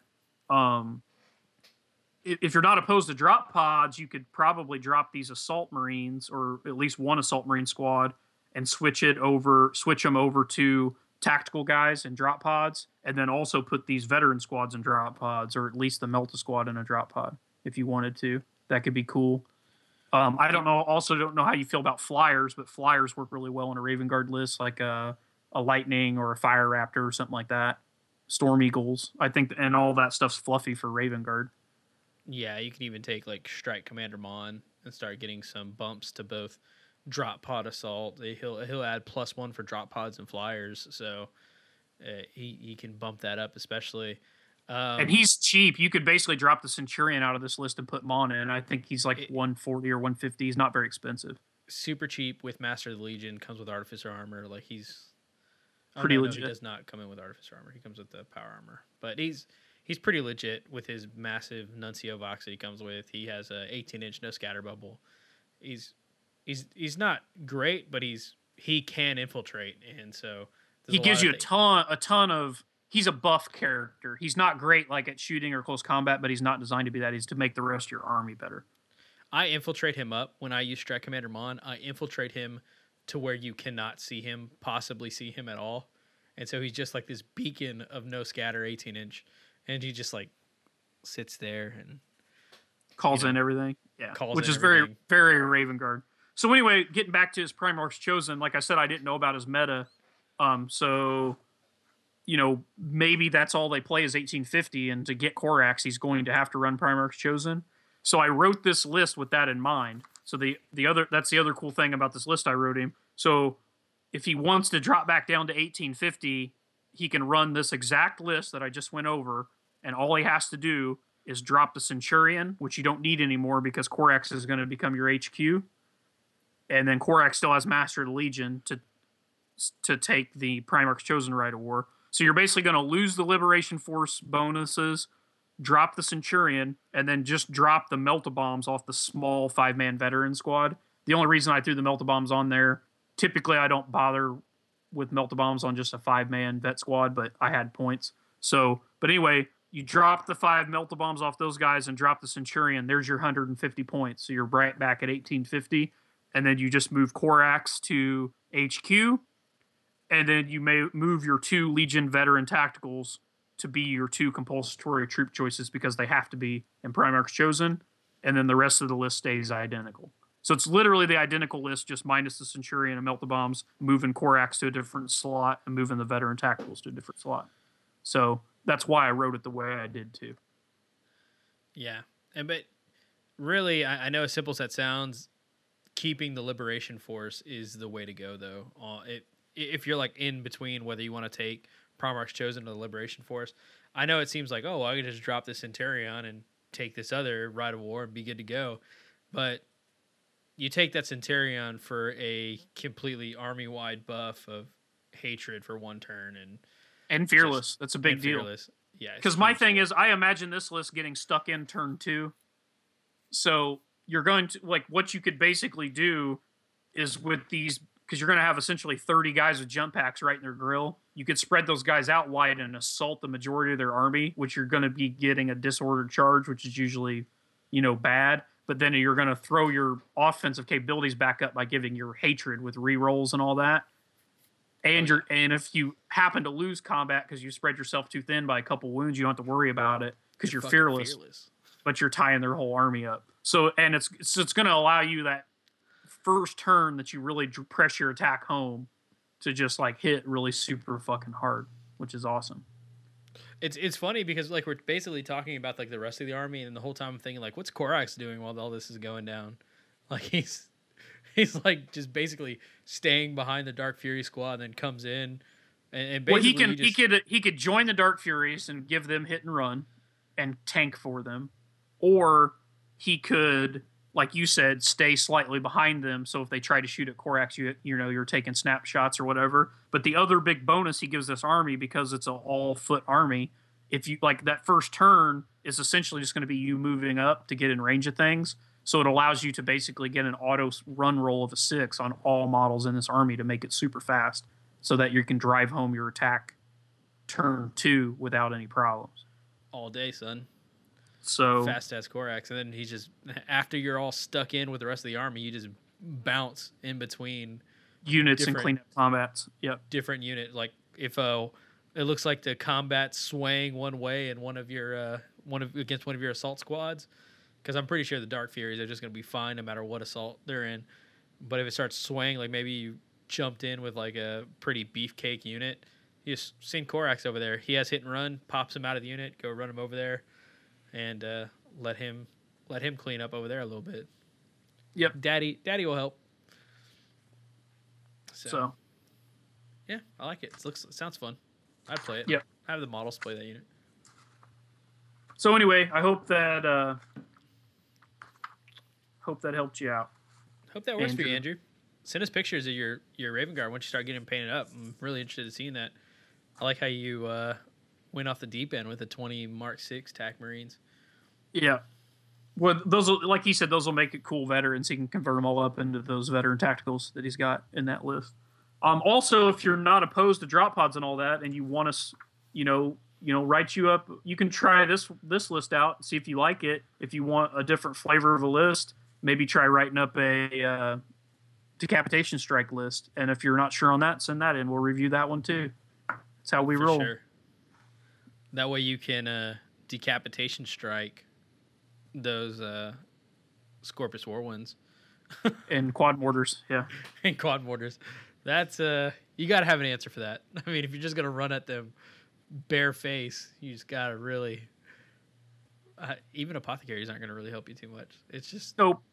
They're rough. Well, they don't help you at all. Scorpius Whirlwinds, pick up models. Just go judge your local meta, see if they got it. Just ask around about what the whirlwinds are like, and if everybody seems to have one, then we're probably and Phosphex quad mortars. If they listen to this podcast, then they probably have both of those. Yeah. So unless they're in Texas, then they have Leviathan Dreadnoughts instead. Yeah. Then you got to run against that. So that was that list. We got another one. This actually comes from a Reddit user submitted on Reddit. His name's Honey Badger Elite. So Honey Badger Elite says, "Hey, I love your podcast, and I found it pretty great as I'm beginning my Legion, Blood Angels. Nice. I know you play Blood Angels as well, so I'm looking for your input on my list. I've been selling stuff on eBay, so I'm about to make one massive Forge World order. Nice. I'd love to get your thoughts before I drain my wallet. That's definitely going to happen. Here's my list, and as it stands now, I don't have the books yet, so this is all based on what I picked up from Battlescribe and Reddit. I've already owned Betrayal at Calth, so I'm trying to maximize my use of those models using the Day of Revelation Rite of War. So if formatting is weird. If my formatting is weird. Okay. 2,500 points. All right. So out the gate, he's got his HQ, which is Praetor, with Blade of Perdition, Digital Lasers, Iron Halo, Artificer Armor, Jump Pack. That dude's a beefcake. Like, just straight out the gate, that dude's going to deal some damage. He attached to that a command squad with the Jump Pack, 3 power weapons, and a fist. I'm guessing those 3 power weapons are probably going to be power axes, maybe? Maybe. If he's running Day of Revelation, though, because you get the bonus to initiative when you charge in, it sort of sucks taking unwieldy weapons because it's like you're foregoing that bonus. You know what I mean? Yeah. So, to be honest, in Day of Revelation, I actually kind of like Lightning Claws. Typically, I don't, care one way or the other. But Lightning Claws are expensive on power armored guys. But if you take Terminators, a single Lightning Claw, because they already have their Combi Bolter, throwing a single Lightning Claw on a Terminator and on Day of Revelation list is pretty cool because they go in at Initiative 5. So it gives you a chance to kill guys before they strike back. 10-4. So. Yeah, that makes sense.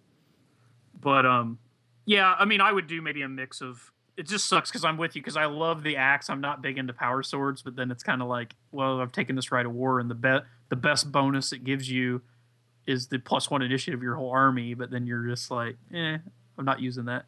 So it's one of those things you got to weigh. I would say that Blade of Perdition is going to clean up. You might not even need the 3 power weapons. You might not even need that command squad, to be honest with you, unless you're just going for wounds. But next thing on the list is the Chaplain in Artificer Armor and Jump Pack. Then we got 2 Legion Assault Squads, 15 man each, with it's 14 man with a Sergeant, and that Sergeant's got a fist in Artificer Armor. That's like the ultimate challenge machine right there. Then he's got a Tac Squad, 20 man strong, with Sergeant with a fist and Artificer Armor. Good Sergeant loadout. And a Vexilla. And a Vexilla there. And his elite choice, he's got 3 Apothecaries, a Contemptor with dual close combat weapon. No, Dreadnought close combat weapon with Illistus assault cannons. Oh yeah, no, it's 2 close combat weapons with two power fists assault with cannons. Chain guns in the hands. Yep. Nice, dirty hairy hands. So that is such a versatile fucking Contemptor there, man. So good. It's awesome.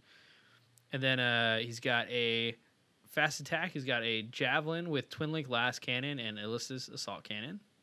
In Day of Revelation, you must take a fast attack choice. It states that you do, so that's probably why he's thrown that in there. It's the Javelin tax. Yep. And then in his heavy support, he's got a Daredeo with Alias Missile Launcher and Armored Ceramite. He's got a Predator Squadron, so it's 2 Preds with the Illistus Sponsons and Machine Spirits. And he's got a Sicaran with Armored Ceramite. He says, so here it is. This is what I've boiled down to after looking at what I've bought and what I will have money for. I'm not saying this will be all end all. I'm wanting to make sure it's a good starting point. If there's something in there that I'll never use or something that is just awful, please let me know what you think. If you'll be able to discuss this on our podcast, love the show again. I can't wait to hear the next episode. So, I mean, this list by itself isn't bad. I can see like a lot of the key points on what he's trying to do. Basically, you got that massive 15-man assault squad. They're going to have one of them is probably going to be carrying the Praetor inside of it. Oh, no, the Praetor's going to be running with his command squad. Yep. So, he doesn't have to, but he can. He'd probably put the Chaplain. He could put the Chaplain with the Assault Marines so they all get rerolls to hit. I just realized the Apothecaries don't have jump packs. No. Well, maybe he put them on there and just didn't write it We're down. going to assume they do, because they should, if you're going to be running them with the Legion Assault Squad. Well, yeah, because he's got 2 assault squads, and then the third one would either go in the command squad, or maybe the third one goes with no jump pack into the tactical squad. I put it in the command squad, if it was going to go anywhere. Two in the command, because I mean, we'll talk about your 20-man blob here in a little bit, but Chaplain's definitely going to probably go. Ooh, would you put the Chaplain in with the Praetor squad for just like cleaning house, or would you put it in one of the assault squads for making a good squad better?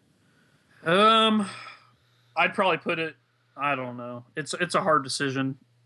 To be honest, with this particular list, I would probably get rid of the command squad and then either put the Blade of Perdition guy in one assault squad and the chaplain in the other, or just double them up in one squad and make one really nasty squad. It's just one beefcake squad. So, well, all right. So anyway, Ryan actually broke this list down for you. It seems, I mean, really unlike the Predator Squadron and the Zakar and all that stuff. It's actually, you're moving more into Ryan's territory on like the armored breakthrough side of things. I think that's actually right. The route So this that's my only problem with his list is it's a little schizophrenic. It's like trying to do too many things, so it's like not really great at one thing. It's just kind of, and some of the stuff feels a little thrown in. Like he said, it's just like, I think he even said, I like these models type thing. So like none of this stuff's bad. Like a Dorado isn't bad, but if you're running Day of Revelation, it's supposed to be like this like deep striking, alpha striking type, like all come in, rush in type list. I just don't see a Dorado being part of that as being fluffy in the least bit, No. type of thing. So I don't know. That may just be me or whatever. So I basically wrote him two lists. I wrote him an armored breakthrough list and I wrote him a Day of Revelation list and took elements from both to do one list. And then I took his list and basically split the elements into two lists, I guess. And then he can kind of decide what he wants to do, I guess. So we'll go over the Day of Revelation list first.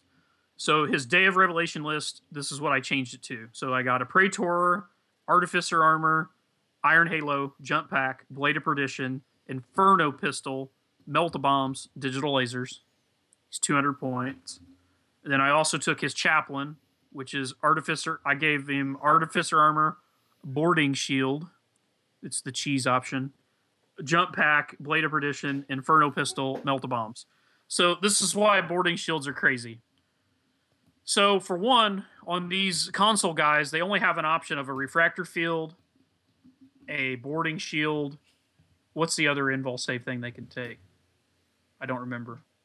It's Iron A Halo. combat shield. No, yeah. consoles can't take an Iron Halo. Oh, yeah, I'm sorry. I Yeah, think it's combat shield, boarding shield, or refractor field. Right. So the thing is, the boarding shield's a no-brainer choice for most of the time, in my opinion, because the refractor field is just a 5-up invul all the time. The boarding shield is only a 6-up against shooting, but it's a 5-up in close combat, so it's the same. The crazy thing about boarding shields is they automatically come with defensive grenades, and you only need one guy in a unit with defensive grenades to benefit from it. So you could put this chaplain in a big unit, and if they get assaulted, all the bonus attacks are going to fall off the enemy unit for assaulting into you. Plus, you're still going to basically benefit from the same thing as if you had a refractor field. So it's like kind of killing two birds with one stone type of thing. So that's why I went with the boarding shield. It's really good, like really, really good. Definitely worth its points all day. So for his troop choices, I stuck with his two 15-man assault squads, but I gave him some more war gear. So the sergeant has Artificer Armor and Melt-A-Bombs, and then 3 of the basic guys in the unit have Inferno Pistols. So I dropped the fists off. Once again, if you're running Day of Revelation, you run that Power Fist, you're not getting the benefit, I guess. You know what I'm saying? Like you're striking with Unwieldy. Not worth it.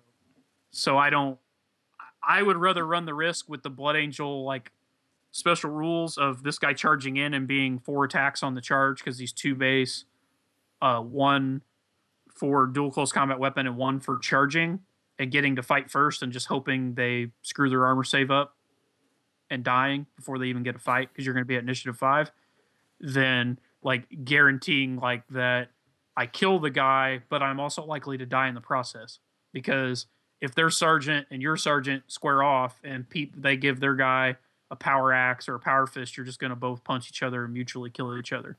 So I feel like you're getting the bonus initiative. You should probably try to use it.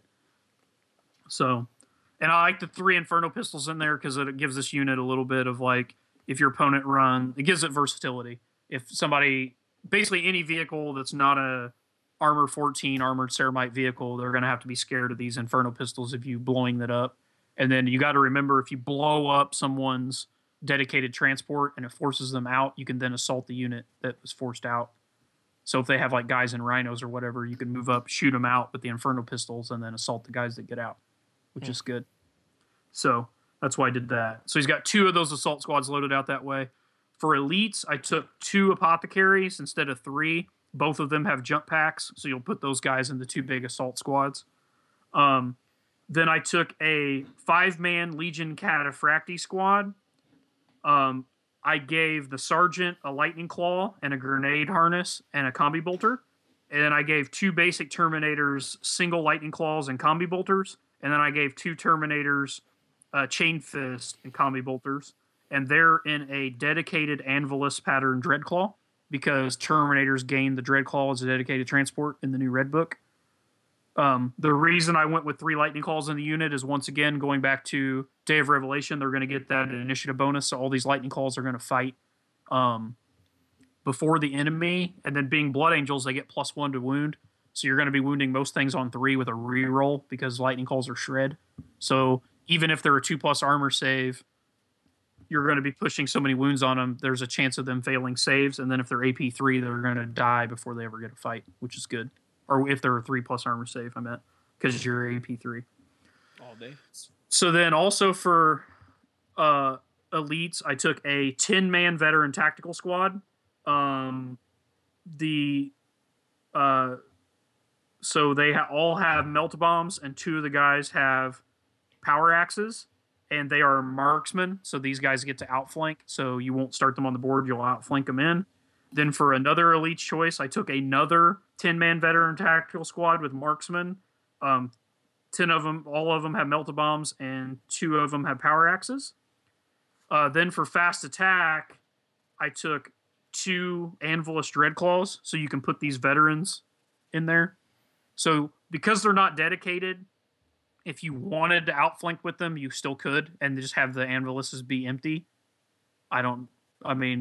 Maybe in some weird scenario you could do that, but it was designed to put those 2 squads in the Anviluses, and then your Terminators and 1 of your veteran squads will come in turn 1, and then the other one, will sit in reserve and come in later. Then for the third fast attack choice, I took a Javelin Speeder squadron of 3 Javelins. They each have twin link cyclone missile launchers, and then they each have assault cannons. And then for heavy support, I took a Legion Fire Raptor gunship with autocannon batteries and Hellstrike missiles, and that's 2,500. Very solid list. Just So I feel like this hits way, way harder. super hard, man.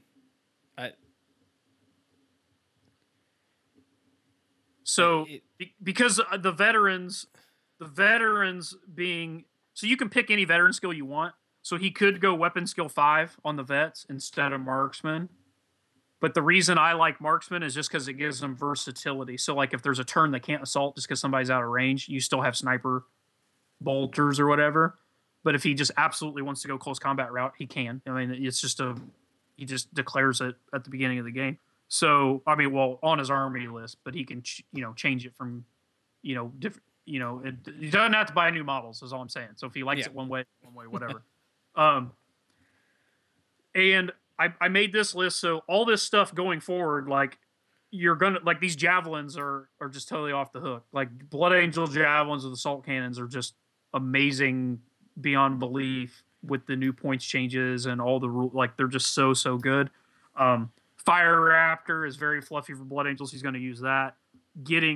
Having 3 Anviluses, if he ever down the road wants to get more Blood Angel, dreadnoughts or whatever, you're always like, every time I put in a Forge World order, there's always an Anvilus on there. I always end up with more and more Anvilus. Like every time I build lists, I end up taking more and more of them. With the new rules changes where they get the inertial guidance, they're just so good, so good now. So I feel like the other thing that I like about my list compared to his list is he said he had a Betrayal of Calth, and he wants to maximize his money. If you look at the list I wrote for him, it uses every model except the Dreadnought. It's all day. That's just go buy some Blood Angels shoulder pads. You're solid. Right. So, because I got the 2, or actually, no, I guess I didn't use all of them. I lied to him. Let's see, 2. Well, it uses the Terminators, 20 of the 30 tacticals, and then it uses the Chaplain. So I guess I lied. I thought I used more than that. Maybe that's what it was. Never mind. The second list I wrote for him was more. That was the reason I wrote it, was because he said he was on a budget. So anyway, so this list was the ignoring the budget concerns and just trying to basically make his list that he wrote in better, I guess. It's very helpful. Yeah. Since you placed the Forge World order anyway. Right.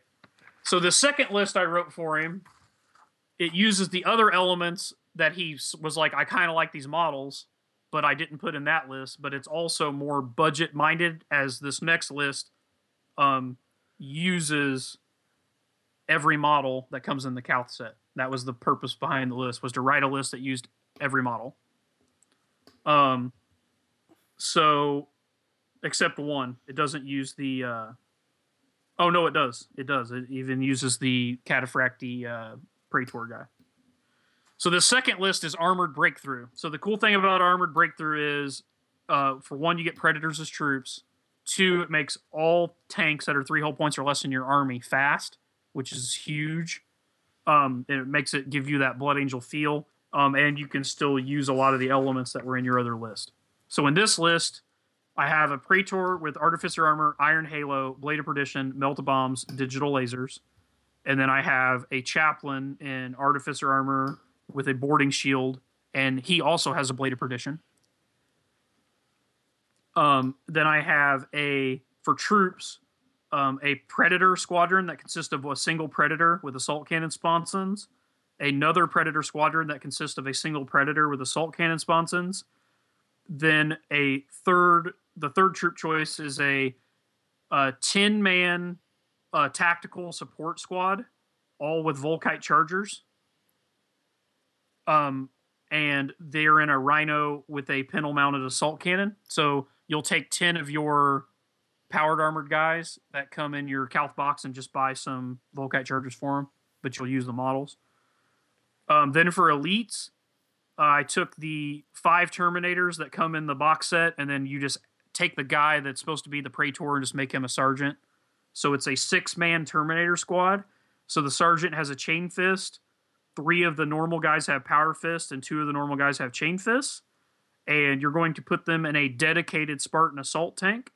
And the Spartan has twin-linked assault cannons replacing the heavy bolters, armored Ceramite, flare shield, and dozer blade. And then you're going to put your Praetor and Chaplain in this unit. So you're going to have a really hard-hitting unit coming out of a Spartan. For your second elite choice, it's a 10-man veteran tactical squad. They all have Melt-A-Bombs. They have marksmen. They're in a dedicated Rhino with a pintle assault cannon. For the third elite choice, you're going to have the identical squad, another 10-man veteran tactical squad with Melt-A-Bombs and marksmen in a dedicated Rhino with pintle assault cannon. Then for the fourth elite choice, you're going to have a Contemptor Cordis Dreadnought with dual power fist, and with each power fist has an assault cannon in it, and it's in a dedicated Dreadnought drop pod. And then for fast attack, you're going to have that same Javelin Landspeeder Squadron of 3 Javelins with Cyclone missile launchers and assault cannons. And then the heavy support choice is, again, going to be a Fire Raptor with autocannon batteries and 4 Hellstrike missiles. And that's also 2,500. So much rending, dude. So much rending in that list. But both of those are 2,500. They both kind of have both lists have elements of your original list, but they're split into 2 lists. The second list, like I said, I wanted to do this Armored Breakthrough list for you because it, like I said, it uses every model that comes in that set. You got your Dreadnought in there, you got the 30 powered armored guys in there, you got all 6 Terminators in there, and you got the Chaplain in there. So you're basically just adding to that to get to your 2,500. That's solid, man. I like that Armored Breakthrough list just because, and actually you brought this up with your Armored Breakthrough list, it's like you don't have to get dug in. You shoot at them, and once they get close enough to you, you move the fuck out. You bounce. And that's really Well, the and only what's thing funny though is once they get so one-minded that I have to get close to these tanks, right? I have to get close to them. I have to kill them. You start killing guys, right? And you get them like down, like weeded down a little bit, and then they're still in this mindset. I got to get close to these tanks. I got to get close to these tanks. Then you pounce on them with the vets because they forget that they're 4 attacks on the piece, or 4 attacks a piece on the charge with the Blood Angel rules. So it's like, oh, you want to get close? Okay, cool. Here's my Praetor and Terminators and Veterans. So it's like you can play one play style for the beginning part of the game to whittle them down, and then they're like, oh, well, this guy's playing this way. He's running from me. So then they're like this all-ahead push to get as close as they can to you, and then they neglect that, and then late game you pounce on them with assault with your assault units, because the army can do both. The only thing that throws me off is because you basically have all these fast tanks running around just lighting people up, and then you have these Volkite chargers, these Volkites lighting people up, and then you're dropping in a Dreadnought drop pod with a Contemptor inside of it. Yep. Like, would you drop that into like charge range, ready to charge an enemy unit, or is that more of a drop him 24 inches away, let him fucking double assault? You can do both. It's for if they have a backfield Scorpus Whirlwind or have backfield quad mortars and they've pushed their whole army up to try to get at your tanks, you drop that in their backfield to just because like that one dreadnought running around is going to kill quad mortars or Scorpus. They're going to be helpless back there as you just run around and tear them apart. Yeah, 5 attacks on the charge isn't nothing. It's 5 strength 10 attacks, just ripping tanks apart. Well, he's more than that, right? He's 3 base, 2 close combat weapons, and then you can declare rage because he's a Cortus. Oh, because he's Cortus. Yeah, that's right. Yeah. So 5 attacks on the charge plus. So 6. Yeah, 6. Yeah. So he's plus 6 rage. strength. Yeah. That's nuts. And then he's got the dual assault cannons going in.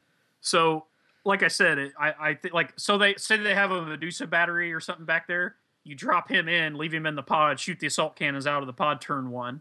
Then they're gonna have to try to crack the pod open and kill it. If they don't, he'll come out of the pod next turn and rip the squadron apart or something like that. So he's good for that.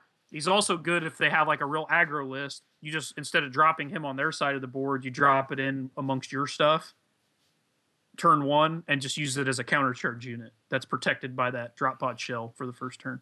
Just a big old right tackle, just protecting the QB. Right. Plus you could, depending on how you're playing the list, because that the Spartan with the Terminators is a pretty formidable close combat unit. So if you decide to dart it forward, like move it 12 and then move it another 6, like you're flat outing it, 18 inches up the board. People always like the Eye of Horse guys joke about running the Contemptors like the JFK bodyguards on the limo, like with your hands on the Spartan. Well, if you shoot your Spartan forward like that, your Dreadnought can't keep up. But typically you only do that really big move with your Spartan on turn 1. So this will allow you to, if you want to do a tactic like that, you can go ahead and drop your drop pod in where you're anticipating moving your Spartan like way up ahead and then drive your Spartan up to it and then do that. So you're basically, allowing him to keep up with it for that turn that you can do that big move. It was more, I basically threw it, like I said, I threw it in there mainly because it already comes in the Calth box and I wanted to use the model.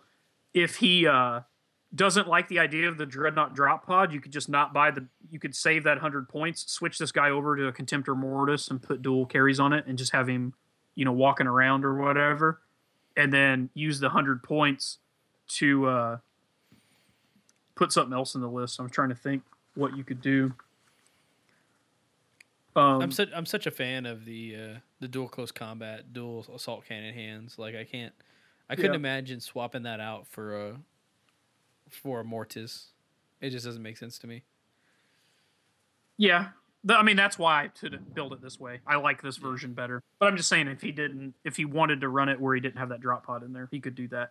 But Don't do it.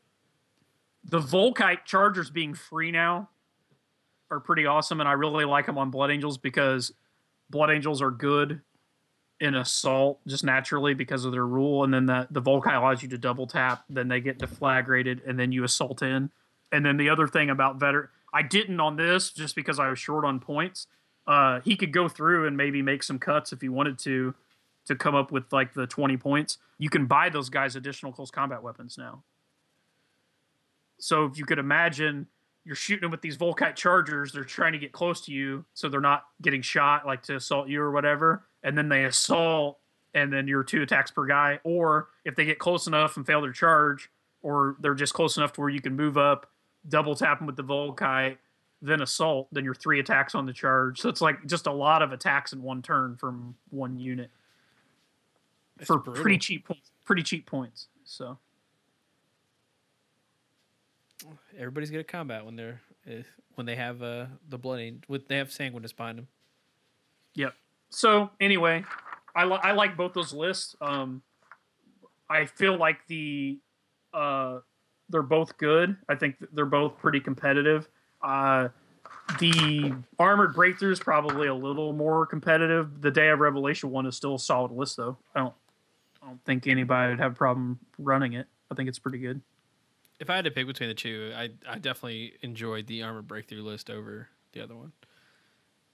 Big time. Yeah. But anyway, I also hope like that Goodness.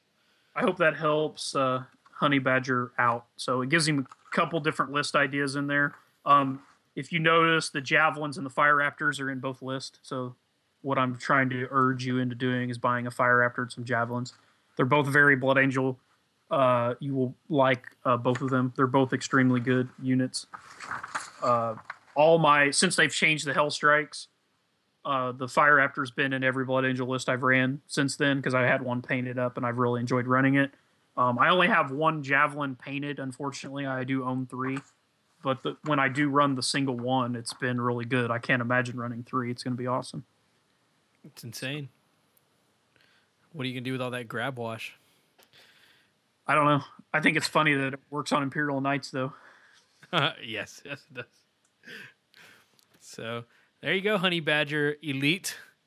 Hope that works out for you. We'll actually send you the list itself. I'll send it to you over Reddit and get it in your message on there. But that way you don't have to listen to this podcast every time you're trying to write that list out, especially when you're trying to place that order. But we'll get that done for you. The one list with the veterans where you could put them in the Dread Claws, I didn't write down what Legion tact because I wasn't sure. Like I said, like you can run them as basically anything you want. So I just wrote down, veteran tacticals with no ability. So I'll let him choose that ability, whatever he wants to roll with.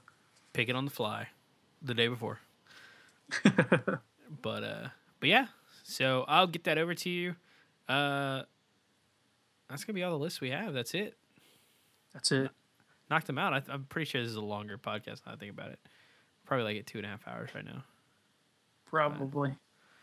But guys listening out there, if you have lists or you have anything you want us to go over, I mean, really, like it seems like the whole podcast is moving in that direction where it's reviewing lists and giving advice and all that jazz. But if you have anything that you'd like for us to go over or look out for you, definitely send them our way. It's going to be Michael at Warhammer30k.com or Ryan at Warhammer30k.com. And then, of course, I'm also on the Warhammer 30k subreddit. And then there's also the Forgotten Legion page that you can leave any of these lists at. And basically just give advice and all that jazz. You kind of see, you obviously just listen to us give advice and see how that works out. So, we also have those Just the Tip videos that came out if people want to watch those. Those are all posted. Fucking awesome, guys. Just let's take a minute. Okay, let's everybody take a knee. So if you haven't checked it out yet, if you go to our YouTube channel, you just go to warhammer30k.com. It'll lead you straight to our YouTube channel, and you'll see a little section called Just the Tips with Ryan Kimmel, and there's this little bearded cartoon on there.